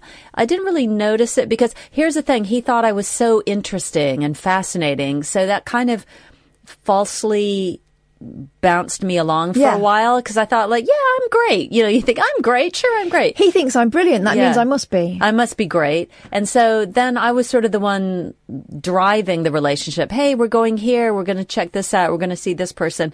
And then that gets a little exhausting. Anyway, the next person I met after him was so intellectually stimulating, and he thought I was a big brain box. So that was extremely flattering. But in fact, that has its own problems as well. But I was thinking about a guy I was with. In fact, we've just been chatting online a little bit, Tony, and we were together for many years, and he knew that we were going to be talking about this. So he's just contacted me on Facebook to go, which one am I, smarter or dumber? So Tony, I think we're both on the level. I think there's a give and take there. But the thing that so interested me about his background was right before me, he'd been with a woman for 6 years who he met at the office. He met her at work. And she was the most beautiful woman at work, like long legs, blonde hair, completely opposite to me. And all the men at work fancied her. And I guess he nabbed her. Mm-hmm. And the way he put it was they went on a date and it turned into a long weekend, and then she never left. So basically, she just lived with him for 6 years. So she kind of moved in by stealth. Yeah, well, she didn't even, there was no stealthiness, but there was no discussion. It was just like everyone was very passive about it. But so that was all fine. However, he soon discovered that she wasn't very smart. She didn't have opinions of her own. And all she would do to kind of keep up with him would be to parrot his opinions and views and insights and perceptions back at him. So it was the most tedious thing in the world. So he's telling me the story and I went, wait a minute. Okay, I got it. Here's the one thing here's where the math does not add up. 6 years you were together when you're saying she's the most tedious woman. I mean, albeit pretty.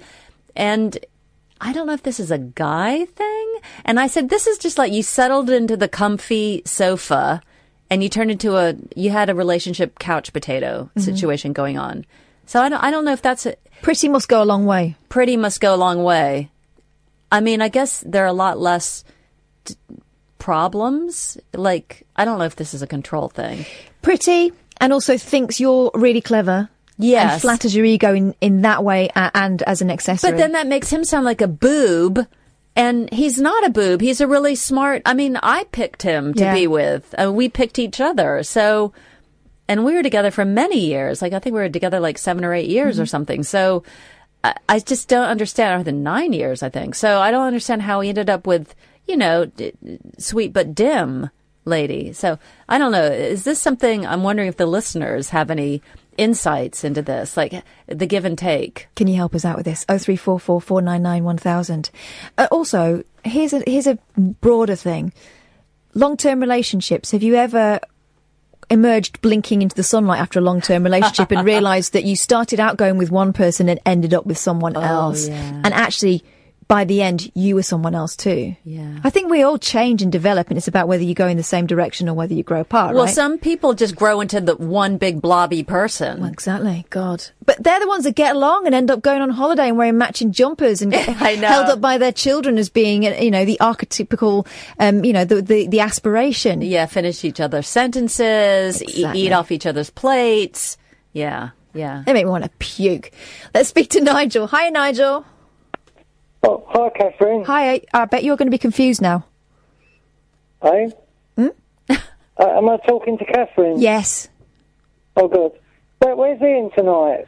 Tonight he's in New York City.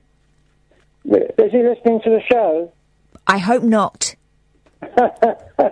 He's supposed to be out having a good time, but you know what he's like. Yeah, he hasn't got... It's not a TV show he's doing, is it, in New York? As far as I know, not. But last time, do you remember what happened when he said he was going to write a book in Wales? He ended up in the jungle, so I don't believe a word that man says anymore. No. But I hope he's having a good time anyway. Well, we all do. Are you having a good time, Nigel? What's going on in your life? I'm just watching Ken Dodd with the sound down at the moment. Ken Dodd, this is 1980s show. Right. Long time ago, but he was good, wasn't he, Ken Dodd? He was all right. My grandma's always a Ken Dodd fan. And he was a good, not a bad singer too, not a fantastic singer, but a fairly good singer. Yeah. I was going to ask you. I've got some new songs out that are going on to iTunes soon. Oh yeah. And they're on my Facebook at the moment. The Wurlitzer keyboard you have to look for. Well, the name Wurlitzer. Record player. Wurlitzer record players. And it's on my Facebook, Nigel Reader. Yeah. I was wondering whether you could play the YouTube over the air. I can't. From YouTube. I haven't got the same system that Ian's got. Can you not play it down the phone? No, because I haven't got that. No, I haven't got the actual original copy now. I've only got one that was sort of a demo tape. Yeah, but you've got your YouTube. Have you got your YouTube open? What you mean, play mine over the phone? Yeah. No, it wouldn't be clear enough. It wouldn't be loud enough because my laptop's not very loud. It wouldn't be loud enough. Oh no! Put the phone close enough. It won't make any difference, will it? Oh, well, I haven't got it. The battery's got to be charged up. I haven't got it fixed off at the moment. Anyway. Blimey. Do you remember this? I'm going to sing something funny now, just to make you laugh. Do you remember this years ago? When I'm calling you. Indian love song. Very impressive. Eh? It's very impressive. Indian love song. Yeah, because I used to get an answer from the other end. Come on, Catherine. Do the other bit. I will answer too, Catherine. Oh, is that what it is? I will answer too. What on earth has made you think of that song, Nigel? Because Ken Dodd's just done it on his TV. I bet he has. You say he's just done it. He did it in 1985. Is he dead? He did it in 1985. He's quite dead. Anyway, I thought, not many people do that comedy sketch now when I'm calling you, do they? No, there's a reason. Anyway, you thought it's before your time anyway, isn't it? Just a bit. Just a bit more than a bit. Because you're only about 25, aren't you? Yeah. Is that right? No. Are you older? Yeah. 30 then? A bit older than that. 33. Keep going. I'm 38. Keep going. I'm 40. Correct. Really? Yeah. You don't look 40 in the video, when I've seen you on the videos. Well, okay, well... It's the RuPaul lighting we have in here. We've got amazing blasty lighting. Have you got the American lady in the studio with you? I think so. Yeah, that is you, isn't it? It is. It's totally me. Are you actually in the studio? Yes. You're not talking from New York? No. I am not anywhere near New York. I'm just right here in Londinium. Do you appear on New York television? Nope. Not lately. You're a radio person then? Well, radio and television person, but not in New York. I'm mostly in these green and pleasant isles. California as well? I used to live in California for 12 fun-loving years. Have you met Miley Cyrus by any chance? No, I haven't met Miley Cyrus. But you haven't met Miley? No. Do you like Miley Cyrus? He likes her a lot. Well, I'm doing Facebook with her, and I'm always talking to her on Facebook and stuff. No. And I wrote this song about Miley Cyrus. If you go to Miley Cyrus and Smilers, Katherine, they put a thumbs up on that Miley song I did with Ian. I bet they did. Video. It's a great song.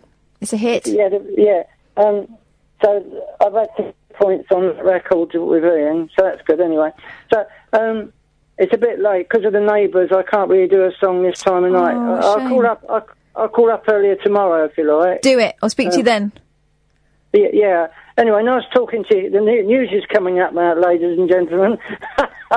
Across the UK, online and on DAB. Talk Radio. Get more passionate debate, more outspoken opinion, and more digital debate for the UK. Your voice counts. Get it heard on Talk Radio. We'll get you talking. I just can't work Melania out, right? I can't either. Is she clueless, or is she some kind of saboteur? I'd like to think that she's some kind of warrior within, like some kind of sleeper cell, which is going to bust out and feck everything up. But I don't know. I mean, I really think that she probably, when she got together with Donald, she thought she was signing up for gold toilets and white tigers. Yeah. And, getting endless manicures. And now she's lumbered with this nonsense. She doesn't want to be first lady. You never see her. They don't live together. No. And she is definitely not the person manning that Twitter account either. Because the way it speaks and the way she speaks are completely different. Yeah. She didn't sign up for that. But this coat thing. Oh, the coat. Right. So she goes to the tented area where they're keeping the migrant kids. The camps. Yeah, the kids in cages. Yeah. And by the way, people discussing whether or not they're cages. I've seen them. They're cages. I can tell you that. I mean, cage is, the chicken wire, and the separation, the confinement. It all spells cage. Yeah, let's not parse that. But, so she went to see them, and she apparently asked how much help she could be in reuniting them with their families. Okay, that's good. But she's wearing this coat that says, "I don't care, do you?" Huh. Right. In an age where they are hyper aware of social media. That family know that they are under extreme speculation. People are wondering whether she's living with her husband anymore, whether they're even talking to each other. Yeah, she disappeared for a month. She's been caught so many times and turned into a GIF or GIF of someone who can't stand to even touch his hand. Yeah. His tiny, tiny hand. And she wears a coat like that and doesn't realise that it's going to cause some kind of uproar. Yeah, no, it's very disingenuous for the spokesperson to then go, "It's a coat." No, words matter, statements matter. This is a statement. I mean, it's like when Catherine Hamnett met Margaret Thatcher and she had her Pershing missiles T-shirt that she was wearing. I mean, she's a walking billboard, Melania Trump. Even when there's not words on it, people will say, was Michelle Obama wearing an American designer, or was she being unpatriotic and wearing something from France? This is a woman who's made a living out of her appearance, right? Yeah. And who prides herself in her appearance and who knows that that's what she's marketing, is that image, right? This is a woman who wore a Jackie O style outfit to the inauguration. Right. She knows exactly what's going on. Is she not living with anyone who's advising her from the White House, is what I'm wondering, because how do you put something like that on your back and not realise? Yeah. I mean, it wasn't even an expensive coat, apparently. No, it's from Zara. Yeah. Yeah. It's kind of interesting. I mean, on the one hand, I have noticed that she loves her costumes, so she kind of will dress for, there was some, I guess it was when there were the hurricane damage in Texas, when she was wearing aviator glasses, kind of a Top Gun, army fatigue green, military looking jacket and stilettos. Yes, I remember the shoes. The shoes. So I think she does kind of try to dress like she's, Barbieing herself into that event. And so this jacket does look a little, I don't know, it's a bit, what's the mod jacket that people would wear? That like a parka type thing, like a scooter. But yeah, the fact that it says "I really don't care, do you?" ? It's a bitch move. Or is she misunderstood what that slogan means? Because she doesn't understand English, it's her second language. Or no, I think it's her fourth language, Do you actually. care? If it just said, do you care on the back of it, that's a different message. But does she, I don't. No, she's saying, I really don't care. I know. Maybe she thought it was like a middle finger up to naysayers to her. But of course, there's no other way you can read it than to say, I don't care about this charade, this pantomime that I'm enacting. Yeah, I know. And of course, right, the First Lady, since Michelle Obama and previous First Ladies have tried to make their role more about, having a social conscience and backing up what their husband's message is with, something that's more nurturing, maybe because they're a bit more removed from the nuts and bolts of politics. But a lot of it is about what you look like. And a lot of it is about, the image that you're representing. They want to do everyone wants to do a Princess Diana since Princess Diana. And this is an absolute clonker. She does look kind of cool in it, though. She looks cool, but the message ain't cool. The message is not so cool for those kids in the cages. Oh, God. Well, apparently Ivanka went and said, Daddy, can you do something about this? Oh, she always says that. I mean, that's her whole gambit is like, I'm here as the moderating. The heart. Yeah, influence. And, I mean, all of it is so disingenuous because there shouldn't ever have been a crisis. I mean, the fact, yes, he could do something about it because he was the person who put it into action to begin with. Kids in cages. Yeah, and now he wants the credit for stopping doing it. He's big on getting credit. Yeah. Extra credit. Unearned. It's like someone kicking you in the nuts repeatedly and then saying, and now I'm going to reverse my policy of kicking you in the nuts. Do I get a Mars bar for that? I mean, God. It's incredible, but this is someone who's never had anyone say no or question his authority. And if they do, he ignores them. Yeah, I mean, he's special. He's somebody, I mean, everyone has said this before, but I mean, he's kind of a limited individual that is malformed and he's a freak. That's why he's so fascinating, because you just can't believe that he is not constrained by social mores and what people think and what people say. And in fact, he's spurred on by it. And what's absolutely sure about him is that he's 100% consistent. So and he says it himself, he's the same now as he was when he was 10 years old. And the stories you hear about him in school and coming up towards adulthood, he's a Arrested Development individual who likes to fight. A story I heard out of the White House recently was that apparently he rips everything up after he's worked on it, right? Yeah. But all his papers. Yeah. But the rules are that everything that the president has touched, every bit of paperwork, has got to go into an archive. Yes. For future. So there is someone at the White House whose job it is to pick up these bits of paper off the floor and paste them back together. An apt metaphor for the state of America right now. Oh my God. Because we're going to be all pasting that paper back together. The Constitution, in this case. Yeah, democracy is in shreds. I mean, I don't really care, do you? I don't really care, do you? Yeah, it's a tricky one. I don't know how you bounce back from that. But I just wonder how soon she's going to kick his ass out. Once he gets deposed, his dictatorship, or impeached, or assassinated, or, other wishful thinking. But if that doesn't happen, how is she going to ditch him? Because, she's repulsed by him. I guess she's praying for his death of old age. I mean, how old is he? 76? Well, here's what I don't understand is... And also, he eats burgers every day. He eats burgers every day. I mean, isn't his thing to sit in bed and eat potato chips? Yes. And the White House tried to make him like good burgers, and he won't have it. He has to have takeout from McDonald's. Does he really? Yeah. They've actually tried to recreate the McDonald's burger because obviously there's a security risk involved in getting food prepared from somewhere else. Yeah. Oh, that's right. Yeah. He's interesting. I mean, he's a freak in a lot of ways, and one of them is physically, because he's like one of those guys who's like, I don't like vegetables. I don't have to eat them. You can't tell me what to do. And by gum, he doesn't eat them. No. Should we talk about a more intelligent life form?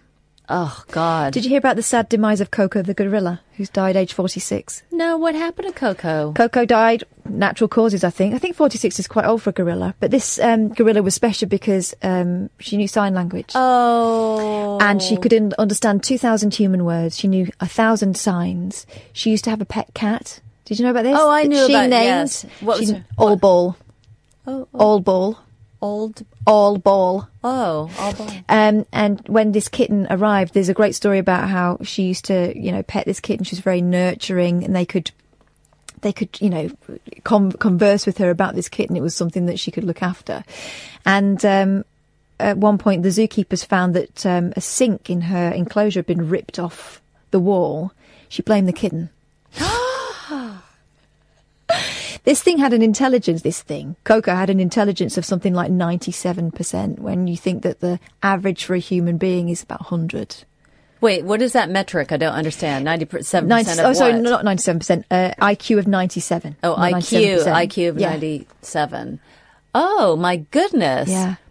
But enough to blame the cat. Enough to blame. See how a little bit of intelligence, that's great. There's Coco telling the human, I love you. She probably said that. But then a little bit more, and you're blaming everything on your pet kitty. Manipulation. Yeah. It gets into the manipulation and the prevarication. Yeah.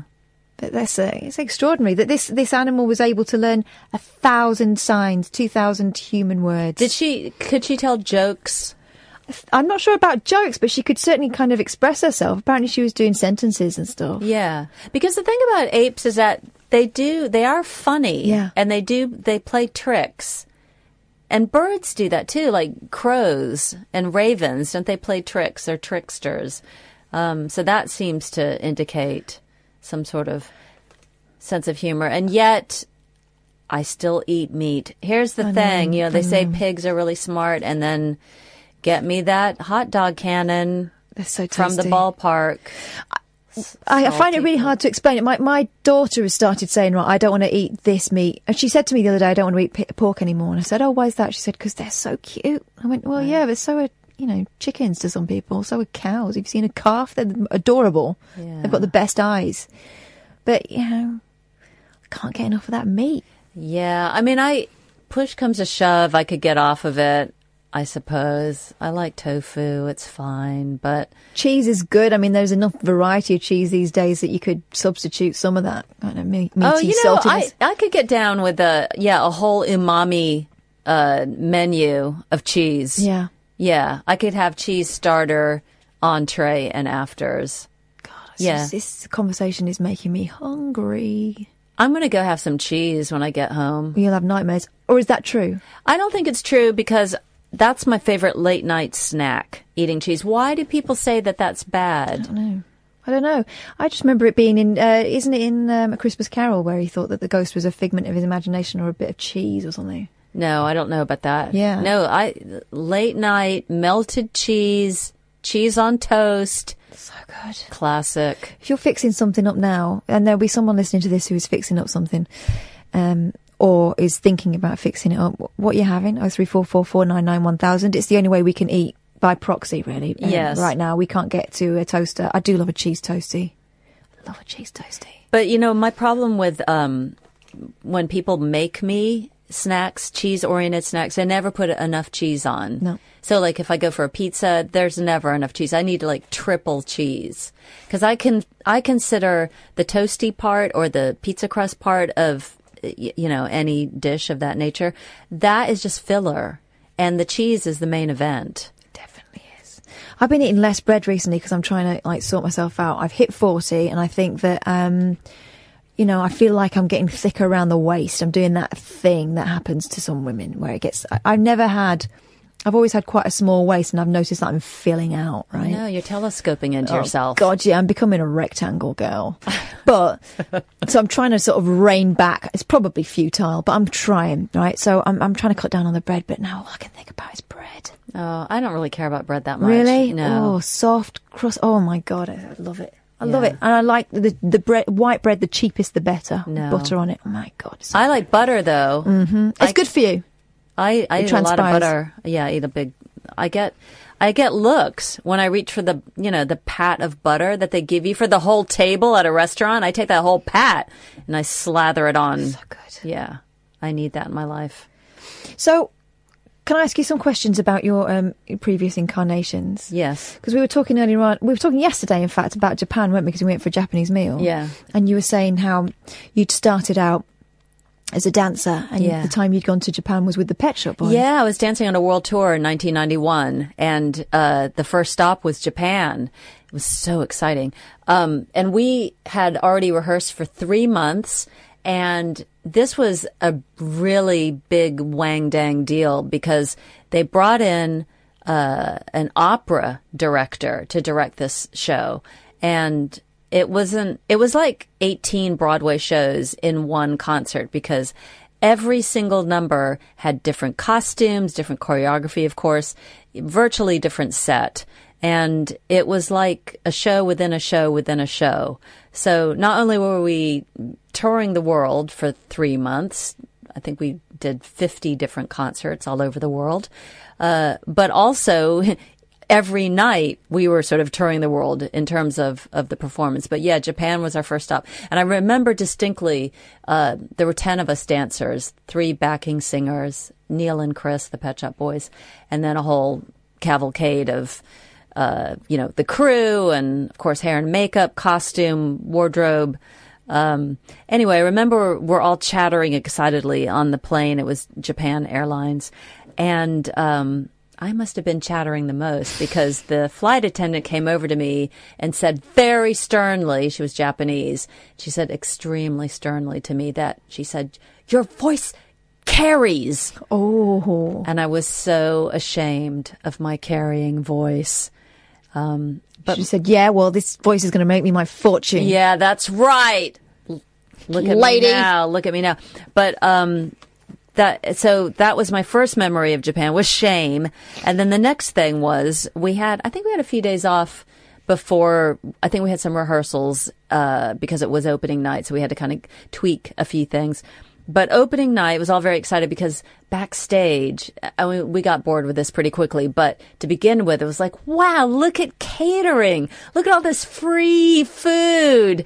And of course, with free food comes liggers, and with liggers come models, starving models. And it turns out that this whole subculture in Japan of European models, because they go over there, there's a demand for them. Yeah, they like our quote-unquote big noses, don't they? I don't know about the noses. My friend's married to a Japanese girl, and he's a very average-looking, red-headed English bloke. Yeah. But in Japan, he's hot news because he's got a big nose. How interesting. I didn't know about the big nose. Yeah, I just knew about the eye shapes and round eyes or big or eyes with a fold in it. Yeah. But yeah, so suddenly I remember my fellow dancers and I were outraged in the backstage catering area in Japan because these models were coming in and eating our food.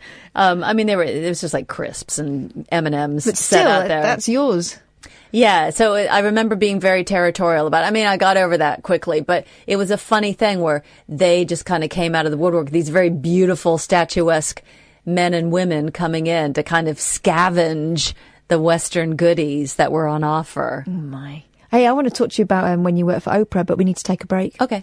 0344 though. If you want to join in, if you want to talk about something completely different, this is your radio show too.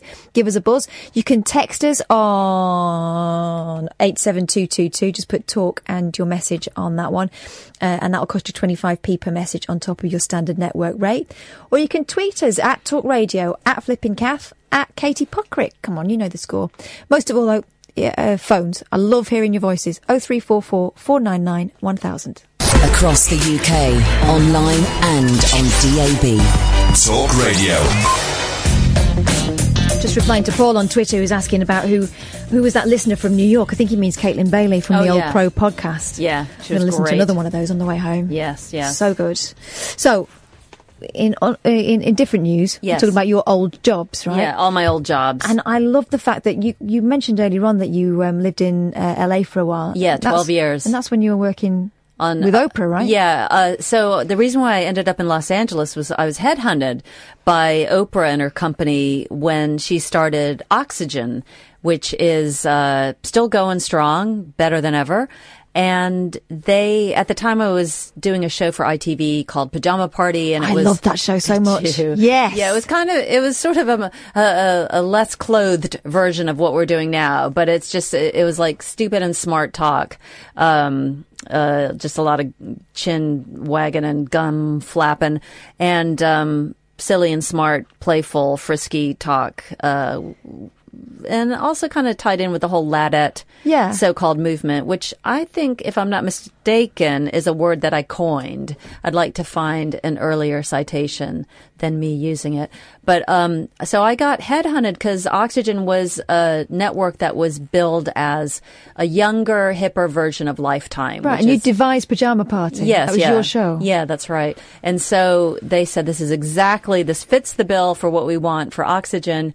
And they moved me over lock, stock, and barrel. I mean, they just, packed up everything in my apartment and shipped me over. And the next thing I knew, I was living in the Hollywood Hills and driving home facing the Hollywood sign every night in Beechwood Canyon, and just really feeling like, this is not a move I ever expected. And one of the first orders of business was to meet the principals who ran the company, which included Oprah. And we were invited out to Marcy Carsey's house. Carsey, Warner, Manabach were the company that did Roseanne and The Cosby Show and these really big sitcoms. Yeah, I remember those. Of these now disgraced individuals.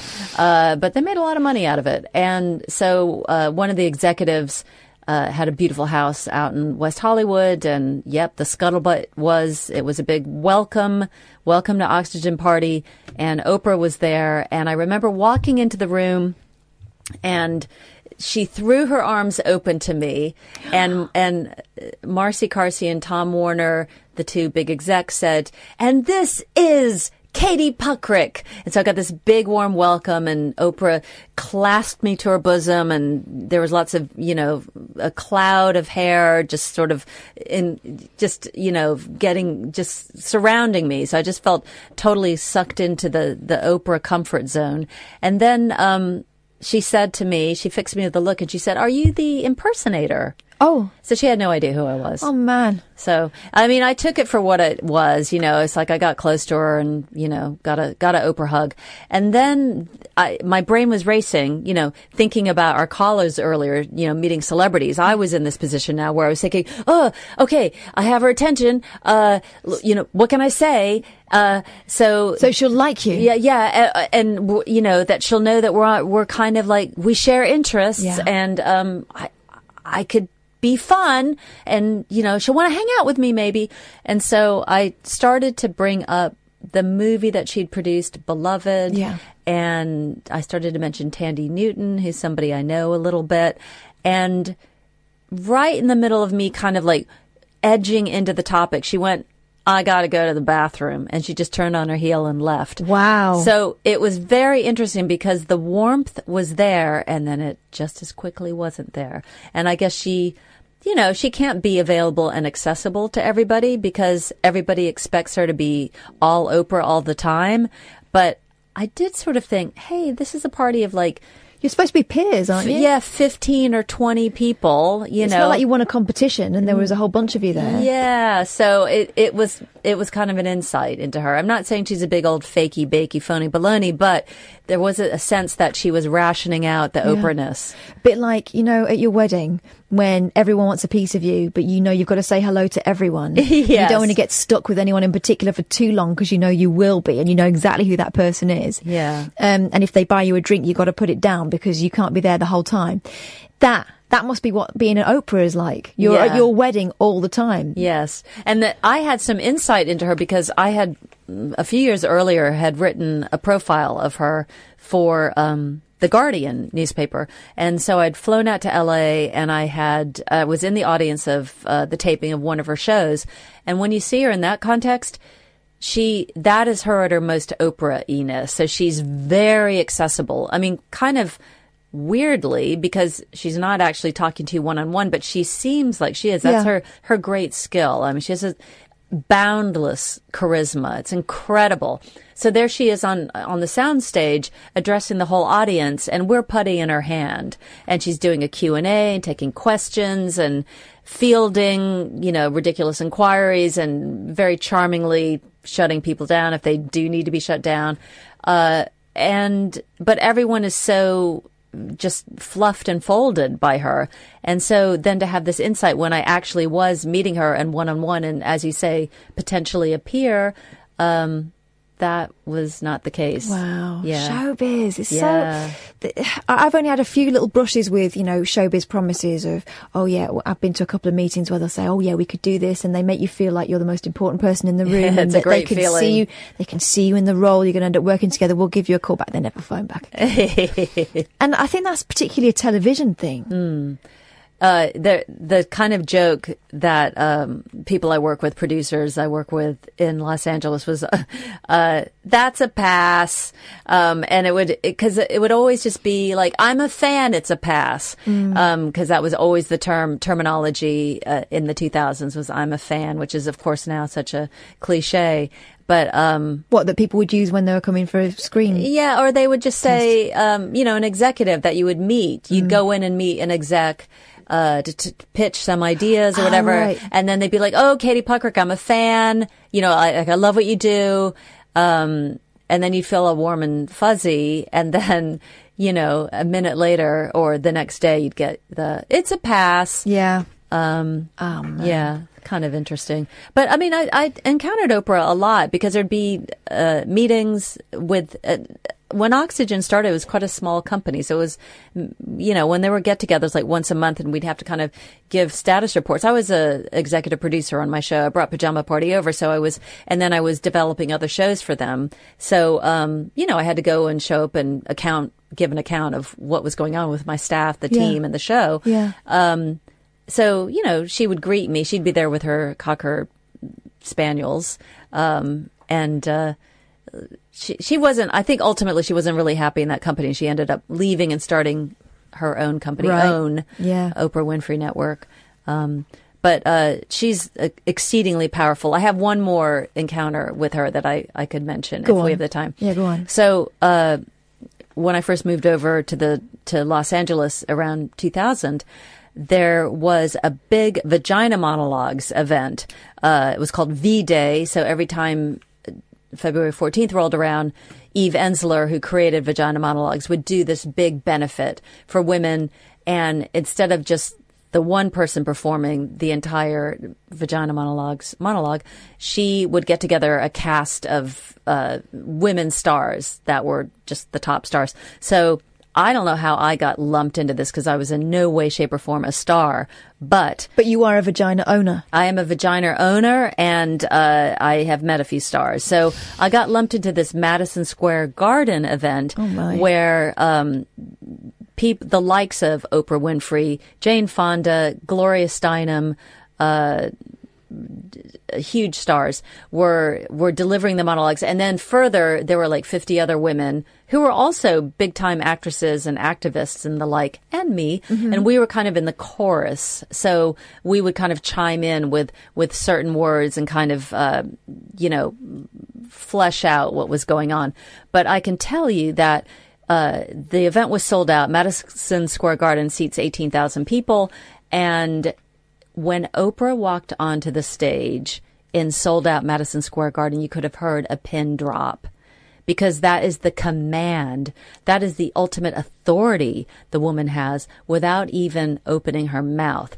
And my feeling, the thought that popped into my head in 2000 when I was in this performance with her was Oprah Winfrey could be the president of the United States. I was going to ask you about that because, like this time last year, or maybe the Me Too, on, there was a feeling that she might be up for it. Yeah. And when she delivered that address, that Me Too speech, that was what people were saying was, "Oh my God, she could be, the medicine for us. Yeah. She could heal us from Donald Trump." There's no doubt that, if she wanted to, that's certainly a convincing direction that she could go into. But being in the room with 18,000 people who didn't even want to breathe, they wanted to just listen to her and absorb her. I'm guessing she doesn't need to be president. No, she doesn't. But, I mean, it wouldn't be that fun. But she kind of is the president they need, isn't she? Yeah. It'd be kind of, I mean, all bets are off now. You know, we have this cheesy reality show star who is the president, who's not, you know, he likes to say he's a businessman. No, he played one on television. I mean, he's a terrible businessman, Donald Trump. He's an off business. Apparently, Paris Hilton has made more business sense decisions. Oh, that's than a a good statistic. Yeah, no, his casinos, he runs he launches them with Russian money and money from elsewhere. Well, and half then of the Trump buildings are just buildings owned by someone else with his name on it. Yeah, so it's all these little funny loopholes, and so that's why was there a Trump building in South America where all the residents voted to take the Trump sign name off? Yeah, and he was fighting that. But God. Well, anything could happen though. We're in those times, like you said yesterday, that it's horrific, but at the same time, what a time to be alive. Yeah, you know? it's a historic time. I mean, it's very jangling. I feel jangled. Like I have to not look at Twitter so much. I have to try not to get sucked into all the stories, although I do every single day read the Washington Post and the New York Times. Yeah. I can't not read it. No, can't look away. We've got some phone calls. Let's go and see who's on. Hello, Paul. Yo, how you doing, Kath? I'm all right, thanks. Thanks for hanging on for us. I know we've been yammering, but it's just such a weird situation that they've got over in America at the moment. No, it really is. He's in fact, Donald Trump's come out with the tweet, hasn't he, in the last hour and a half. Oh, what's he said now? He's kind of defended Melania's thing on the back, saying it was about the media and fake news and all this stuff. Well, then she should choose her time for making such statements because it looked terrible. Don't it, Jeff? It's awful, isn't it? Yeah. Anyway, can't you hear change? Go on. Right. I want to talk about accents. Yes. Oh, yes. Because I've heard Katie's accent. Hi, Katie. How you doing? I'm good. Feeling very accented because you're the one with the accent, and Kath is the one with the accent. Totally the one with the accent. Man. You are. So I know you've been in the UK a long time. Yeah. But I was wondering if you could tell where I'm from. Oh, the North. No. I'm getting a no. I'm getting like a little no. No, I'm terrible with identifying accents. Say something more. Give her a long sentence. All right. I've been calling up now for the last few weeks, and I really enjoyed the show, and I'm loving the fact that you and Catherine and you are doing a good job while Ian's in New York. Well, you have, of course, I'm very positively disposed towards your accent because you're saying such lovely things with it. Well, his people are known for their poetry. Oh. Romantic souls. I don't know. Romantic souls? Yeah. Go on, tell her, Paul. I'm from South Wales. Oh, I see. I would have. If you had said singing and coal mining, I didn't know. But okay, yeah, Dylan Thomas. I guess that's a romantic soul from Wales. No, it isn't. Yours is softer. So if it was like if it was like a Tom Jones, I was going to say Karis Matthews sort of one. I used to stalk Karis Matthews when I was in university. Oh, did you? I knew where she lived. So, you really did stalk her. Oh my goodness! Genuinely, we used to go to the pub at the end of the road. The pub was called the Yellow Kangaroo, and that was the end of her street. So they had like a picture of her at the end of the bar, and we went there so many times trying to find her. Yeah, and she was never there. Oh, so she was like a local hero. Oh my God, Karis Matthews was a hero to all the Welsh. I used to live with a Welsh girl, and she idolised Karis Matthews because she used to sing in her own accent. Yeah, yeah, makes a big difference to people. It's that whole thing of if you can see it, you can be it. You know that thing. Yeah, yeah. That's exactly right. Well, I'm sorry that I was so ignorant as to not correctly identify. She's a racist, is what she is, Paul. I'm not. I'm just dumb. Anti-Welsh. Anti-Welsh. That's what it is. Anyway, how's your day been today? It's been tidy. Yeah, tidy. Tidy. It's been all right. Good. Well, yeah, haven't done an awful lot apart from taking my little bike kickboxing. That's about it, really. You're weaponising your child? Totally. He lives in Wales. Yeah, he's 4 years old, and we took him kickboxing, and fair play, the instructor had him out the front doing the stretches, instructing the rest of the class. That was class. Amazing. I've been trying to get my daughters into some sort of organised violence, but they're not having it. There's lots of girls go to this class, mind. It's really good. Wow. No, I'm not saying go to this one. Of course, we're a long way away. But it is really good. Yeah, it's a bit of a commute for us, but yeah, you're right. All right, Paul, thanks very much for phoning. Nostar Cariad. Nostar. Let's talk to Annie. Hi, Annie. Hi, Kath, how are you doing? I'm all right. Nice to hear from you. Hi, Annie. Good. Hi, Katie, how are you? I'm very well. Good, very good. What's going on with you? I've got a blagging story for you, actually. Beautiful. It is a little bit accent related as well now I think about it. Oh, good. She's covering all the bases. Covering everything. I like to hit all the bases. I was on holiday a number of years ago. I was on holiday in LA, actually, with a then boyfriend. And we decided in the middle of the holiday we were going to properly splash out and go to a high-end restaurant. Just to see, because you've got to do it sometimes when you're on holiday. Exactly, you're on holiday. Why not? Well, absolutely, you've got to do it. We got dressed up, the whole thing. And it was one of these, there was a gatekeeper at the front, and we just kind of realised very quickly we're not getting in. This isn't going to happen.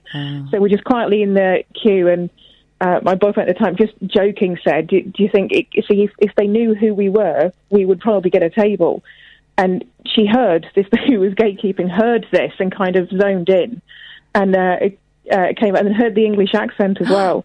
So she said, "Are you connected to someone that I'm aware of?" And I said, "Well, that would be wholly inappropriate to use that kind of connection." So no, it's fine. Don't worry. We went to leave. And 2 minutes later, we were at a table. That's so good how vague you were with it. You didn't lie to her. Absolutely. It's her assumption. Yeah, and also, like, how cool. Like, that actually sounds much more plausible and believable. It does. Yeah, like, if we started dropping names, I wouldn't have been able to carry it off. But just, no, we couldn't possibly. It's fine. We'll go somewhere else. And you know what? That English charm, the accent, all that thing, and being that self-deprecating probably was the charm. Oh, they love that. They eat that stuff up over in America. Oh, absolutely. Yeah. The accent got very, very posh while we were there, and it got us served an awful lot quicker in a lot of places. It was beautiful. Amazing. Can you remember what the food was like? Was it worth it? Yeah, no, it was all right. It was one of those. It was effectively a burger joint that was trying to pretend it wasn't. It was one of those kinds of places. Right. It was, a fancy burger with lots of garnish around it. So the food was all right, but we had better while we was out there. So, but yeah, we were fawned over an awful lot, and you can't fault that. You know, every now and then. Oh gosh, it's so easy to get used to that. Do you remember the name of the place where you went? I don't actually know. No, I don't. All she knows is they served up deception burgers. Pretentious burgers. Pretentious burgers and chips that they make faults out of, and that was basically it. Right. Yeah, so they made a little pile of chips rather than try and make it look fancy. That was about it. But it was stupidly expensive. But it was all right. It was worth it just for the amount of attention we got while we were there. Yeah, getting one up on them as well, getting through the system. Oh, yeah, and there was lots of different waitresses would come around and be very, very nice, and they were desperately trying to find out who we were, but because we weren't anybody, so we weren't going to let anything on at all. You were discreet, that's who you were, and that means you must be someone important. Exactly. Oh yeah, because we were so important, we didn't even have to shout about it. It was just, we just had to be important. Gosh, that's a lesson to us all. Thanks, Annie. Thank you very much. Take care of yourself. If you want to give us a ring, the time is ticking away. 0344 499 1000. We've got George on the phone, and then we'll be coming to you if you fancy it. 0344 499 1000. Democratic sonic involvement. Talk radio. We'll get you talking. It's a grandiose way of saying we like to have a good old yammer, and if you want to join us, you can do 0344 499 1000. In a second, we'll go to Rainbow George in Highgate, of course. But we were just talking about LA and how when you arrived there, you thought, this is it. I've reached the pinnacle. This, you've been in TV, you've been really well known in the UK. Yep.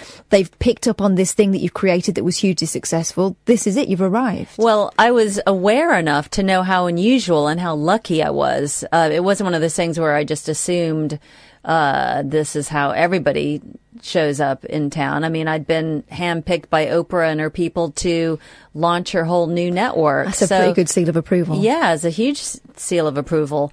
But it was, I think I was naive about how easy it was going to be because up until then, once I got established on my first TV job presenting the Word, other things came to me quite easily. So I sort of thought, oh, well, once my lovable self shows up in Hollywood, everyone's going to want a piece of the action. And to some degree, that was the case. But my goodness, there's a lot of talented people there. So I was going to a factory town. That's what I always think of Los Angeles, like it's the workhouse of creativity. So there's a lot of competition, a lot of people jostling for position. And a lot of it's about connections, and you were a new kid in town, I guess. Yeah. And, my connections were pretty good, and I had a lot of, early on, at a party, I buddied up with Megan Mullally, who was starring in Will and Grace. And, I was telling her, she's a great person anyway, just because she's always interested in other people. So that was sort of my way in, unlike Oprah, who's interested up to a point. And then she has to go to the bathroom. But, so for instance, Megan was somebody who, I said, oh, well, she asked me what I was doing, and I explained I'm doing the show, pajama party, blah, blah, blah. She went, oh, well, I want to come on it. Like, here's my number, call me up. And so to this day, we're friends from her expressing curiosity and wanting to try different things. So in a way, it's kind of easy to, once you're at a certain strata of people, people who are creative always want to meet other creative people. Yeah, because it feeds, doesn't it? It feeds off, you feed off each other in a way. That sounds hideous, but actually, you know what I mean? You kind of nourish each other. Yeah. So, it's an interesting situation because you should take credit for that as well, because you're the sort of person who is interested in other people. And, I picked you up in a record shop, for God's sake. Yeah, you did. Yeah, well, I am curious. I am interested in... And open. I am open to opportunity. I'm interested in interesting people, and I'm also drawn to sparky people. So when you and Ian came up to me, I just thought, these people have vim, they have vigor, and there's some jut in their strut, and I was attracted to that. I'd had a couple of glasses of wine. That was what was the vim and the vigour you were sensing there. Should we have a quick word with George? Hiya, George.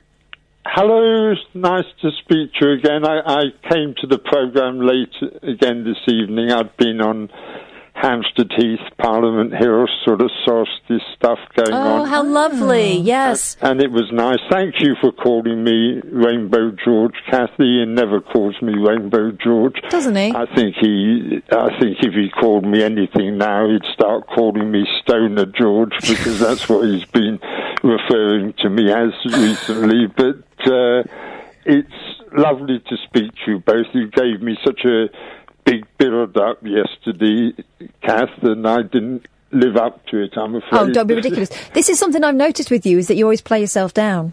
Oh, no. He's playing that down. Yes, he is. You're already playing that down. I tuned in. You were talking to a lady about prostitution. Yeah. Who was that? She's called Caitlin Bailey, and she does a podcast. She's a sex worker herself, but she's also a comedian and an activist, and just a thoroughly interesting person. Is that Caitlin with a C?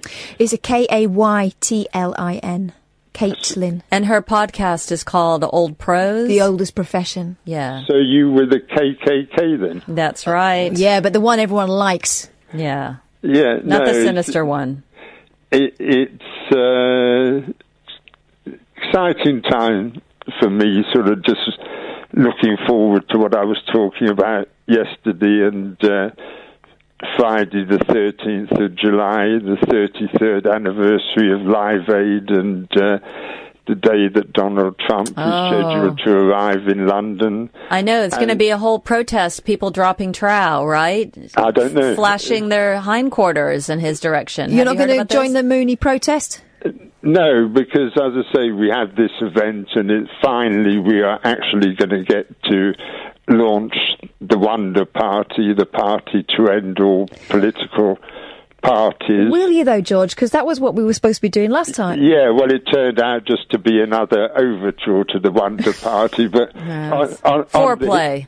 On the Heath tonight, a three-piece band got together and recorded a version of a song that we've got called We Are the Music Makers, and this band is going to be the band that will launch things on Friday the 13th, and the party to end all political parties will be underway. And I'm hoping we can link from the MAP studio to your programme that evening and do something special, Kath. Well, you can certainly give us a ring. I don't know if we can do anything more elaborate than that. No, ring would be lovely. Yeah, do it.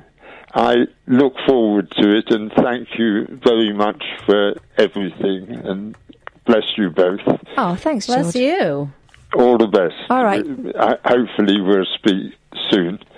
You're on together again tomorrow? We're on together again tomorrow and Monday. Oh, lovely. So and then order will be restored. I'm sure. I'm sure we can do a better call than this one, and I look forward to it. We'll see which way the script is written, because in my mind everything is written, and we're all being directed to think the way we think and act the way we act, and in my mind none of us are responsible for our actions. But we'll get into that next time, maybe. But you say that, George, just before you go, you say that, but then every time we speak to you, as I said before, you downplay it. Surely you've said what you needed to say at this point with this call. No. I mean, when you visited me with Ian, you asked me what my message was, and I gave you a very poor answer. Maybe tomorrow I'll get my message together, and you will exclusively have Rainbow George's message. Fantastic. It's a work in progress. Yeah. Exactly. We all are, aren't we? Yes. Good to speak to you, George. You take care of yourself. Thank you. Bye-bye. Night-night. 0344 499 1000 if you want to speak to us in the dying moments of this show before the rattle heralds Paul Ross. Oh, well, that's a very sinister way to put that. Is he out there giving us... He's there looking through the window. Come in, Paul. That was a message. Oh, no, he's shaking his fist. Are you going to come in? What? I don't know why she's laying all that sort of sinister talk on you. Did you hear what Paul she was Ross saying? lent me a vampire film that I've still not watched, and I mean to. And she also maintained that all horror films have a sexual subtext, I which think is so they not are. the case. I think they are. So not the case. I mentioned The Others with Nicole Kidman. Oh, yeah. And that's not really... I mean, she's pining for her husband. She's desperate. She's gagging for it, that But woman. it's not that at all. Driving her Don't crazy. drag us down into the gutter. Yeah. Seriously. Also, I've got a little present for you. You may not have seen this in yesterday's Times. I know you love Japan. You used to urge us to film. We should have listened to you. I couldn't quite afford it budget-wise to film in Japan for The Word. Look at that wonderful thing. What is this creature? Just read the caption. It's brilliant. Cloud 9. Okay, I'm looking at a creature that has 4 legs, and it's just the shape of a pebble, but made out of fur. Oh, like a grey cloud, almost. Okay, so Sesame was taken to the Yorikokoro Dog Salon in Japan, which specializes in grooming dogs to appear fluffy. Show it to Katherine. It's a lovely... So that's cute. a real... It's not a cartoon animal. No, you see it those looks on a lead in Japan. That looks like the sort of dog my kids would draw. Absolutely. So Beautiful, it is like a sort of a poo shaped, or no, it's not, or a cloud, or a rock. It just looks like a rock. It's like the kind of cartoon version of the Depression Cloud. It's with like legs, a depression. isn't it? Yeah. It's a depression cloud with 4 legs and a face. Oh, the sort you can pet. That would be a great depression. But we have got, and I know we all love our showbiz, we've got a fantastic showbiz anniversary, rather a sad one, but an amazing one we're celebrating on the show tonight, because on this day in history, the 22nd of June, 2 remarkable people died, not together, years apart. On this day in 1969, Frances Ethel Gum passed away, Judy Garland, of course. Yes. And then you flash forward to 87, Fred Astaire died on the same day. Wow. He was my child, and they made one film together, which is a belter, Easter Parade. Yeah. So we're celebrating their life and work. And Renée Zellweger is playing Judy Garland in the last kind of troubled couple of years of her life. Oh, She died actually of a barbiturate overdose in Chelsea. She died on amongst the others. toilet. Absolutely, yes. Her and Elvis. Yeah, not on the same together. not on the same that would level. be crowded. No, a no. very crowded scene. That's a whole different movie, isn't Yeah, it? So we're that's- talking about on the show today. I'm also talking about frogs and toads. Oh, yeah. Big shortage of them. So we're talking about how people can help get them back into our gardens and our lives. We all have to have ponds now, is that right? Well, I nearly killed my sister accidentally because of newts. When I was growing up, I used to have an entrepreneurial streak, which has disappeared. So I'm now Mr. McCallber. Income, 20 shillings, expenditure, 20 shillings and sixpence. But we found a local pond, and we found an old dustbin, chucked the dustbin in with holes in it, and dredged it up, and we had hundreds of newts. You know, the tiny lizard-like lovely creatures. And we were selling them, and I was selling them for what used to be sixpence, which is like 2.5p now. Don't even have half a pences.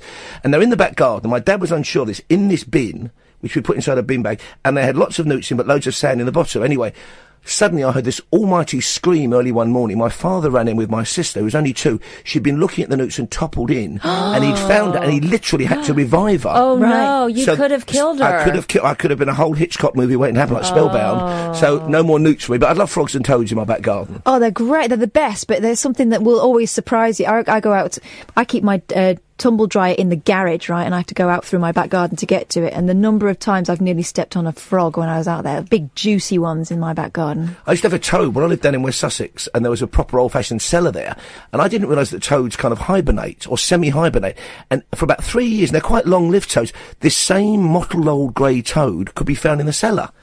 And it's that kind of weird thing, we think, what a weird solitary life, and he would ribbit, and make his way somehow down into my coal cellar, and then make his way out and come back the next year. Have you ever heard... Stop the conversation, I'm just pondering. Have you ever heard a toad or a frog scream? Thank you once again, you drag us to the realms of horror, Kath Boyle. They scream. Do they? I know people who have cats and they've been woken in the middle of the night to this really awful piercing sound, and it was a frog screaming. Being disemboweled by Kitty? Yeah, and apparently it sounds like a kid.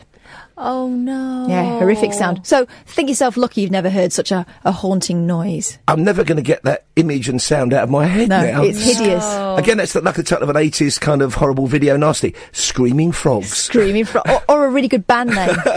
Screaming Frogs 2 with Kath Boyle and Katie Puckrick. And I loved your Oprah Winfrey story. That was a belter. So good. Oh, I'd love to have met her, but I mean, what a remarkable story. I had a similar, well, not a similar thing. I've interviewed Tom Cruise a couple of times. Oh, yeah. And of course, he just turns it on. But I know a few of the guys who do those junkets where they put a camera on you, you've done loads of them, Katie, and the camera on the main man or main woman. And, the guy I know very well, a cameraman, said when he comes in, Tom Cruise, he goes this very intense stare, grasps their hands and says, "What's your name?" And he remembers like 8 different names. But that's a power thing, isn't it? But he remembers everybody's names, and they said, you guys, Keith, do you want some water? Michelle, do you want... But then you might meet him 2 days later, he's completely forgotten you. Well, he can't maintain all of that flotsam and jetsam. But it's a fantastic, a weird, focused gift to have, though, isn't it? Yeah, Scientology helps with that. I suppose so. That is a technique. All this and more coming up with Paul Ross up next. We're done for the night. We'll see you tomorrow. Ta-ra.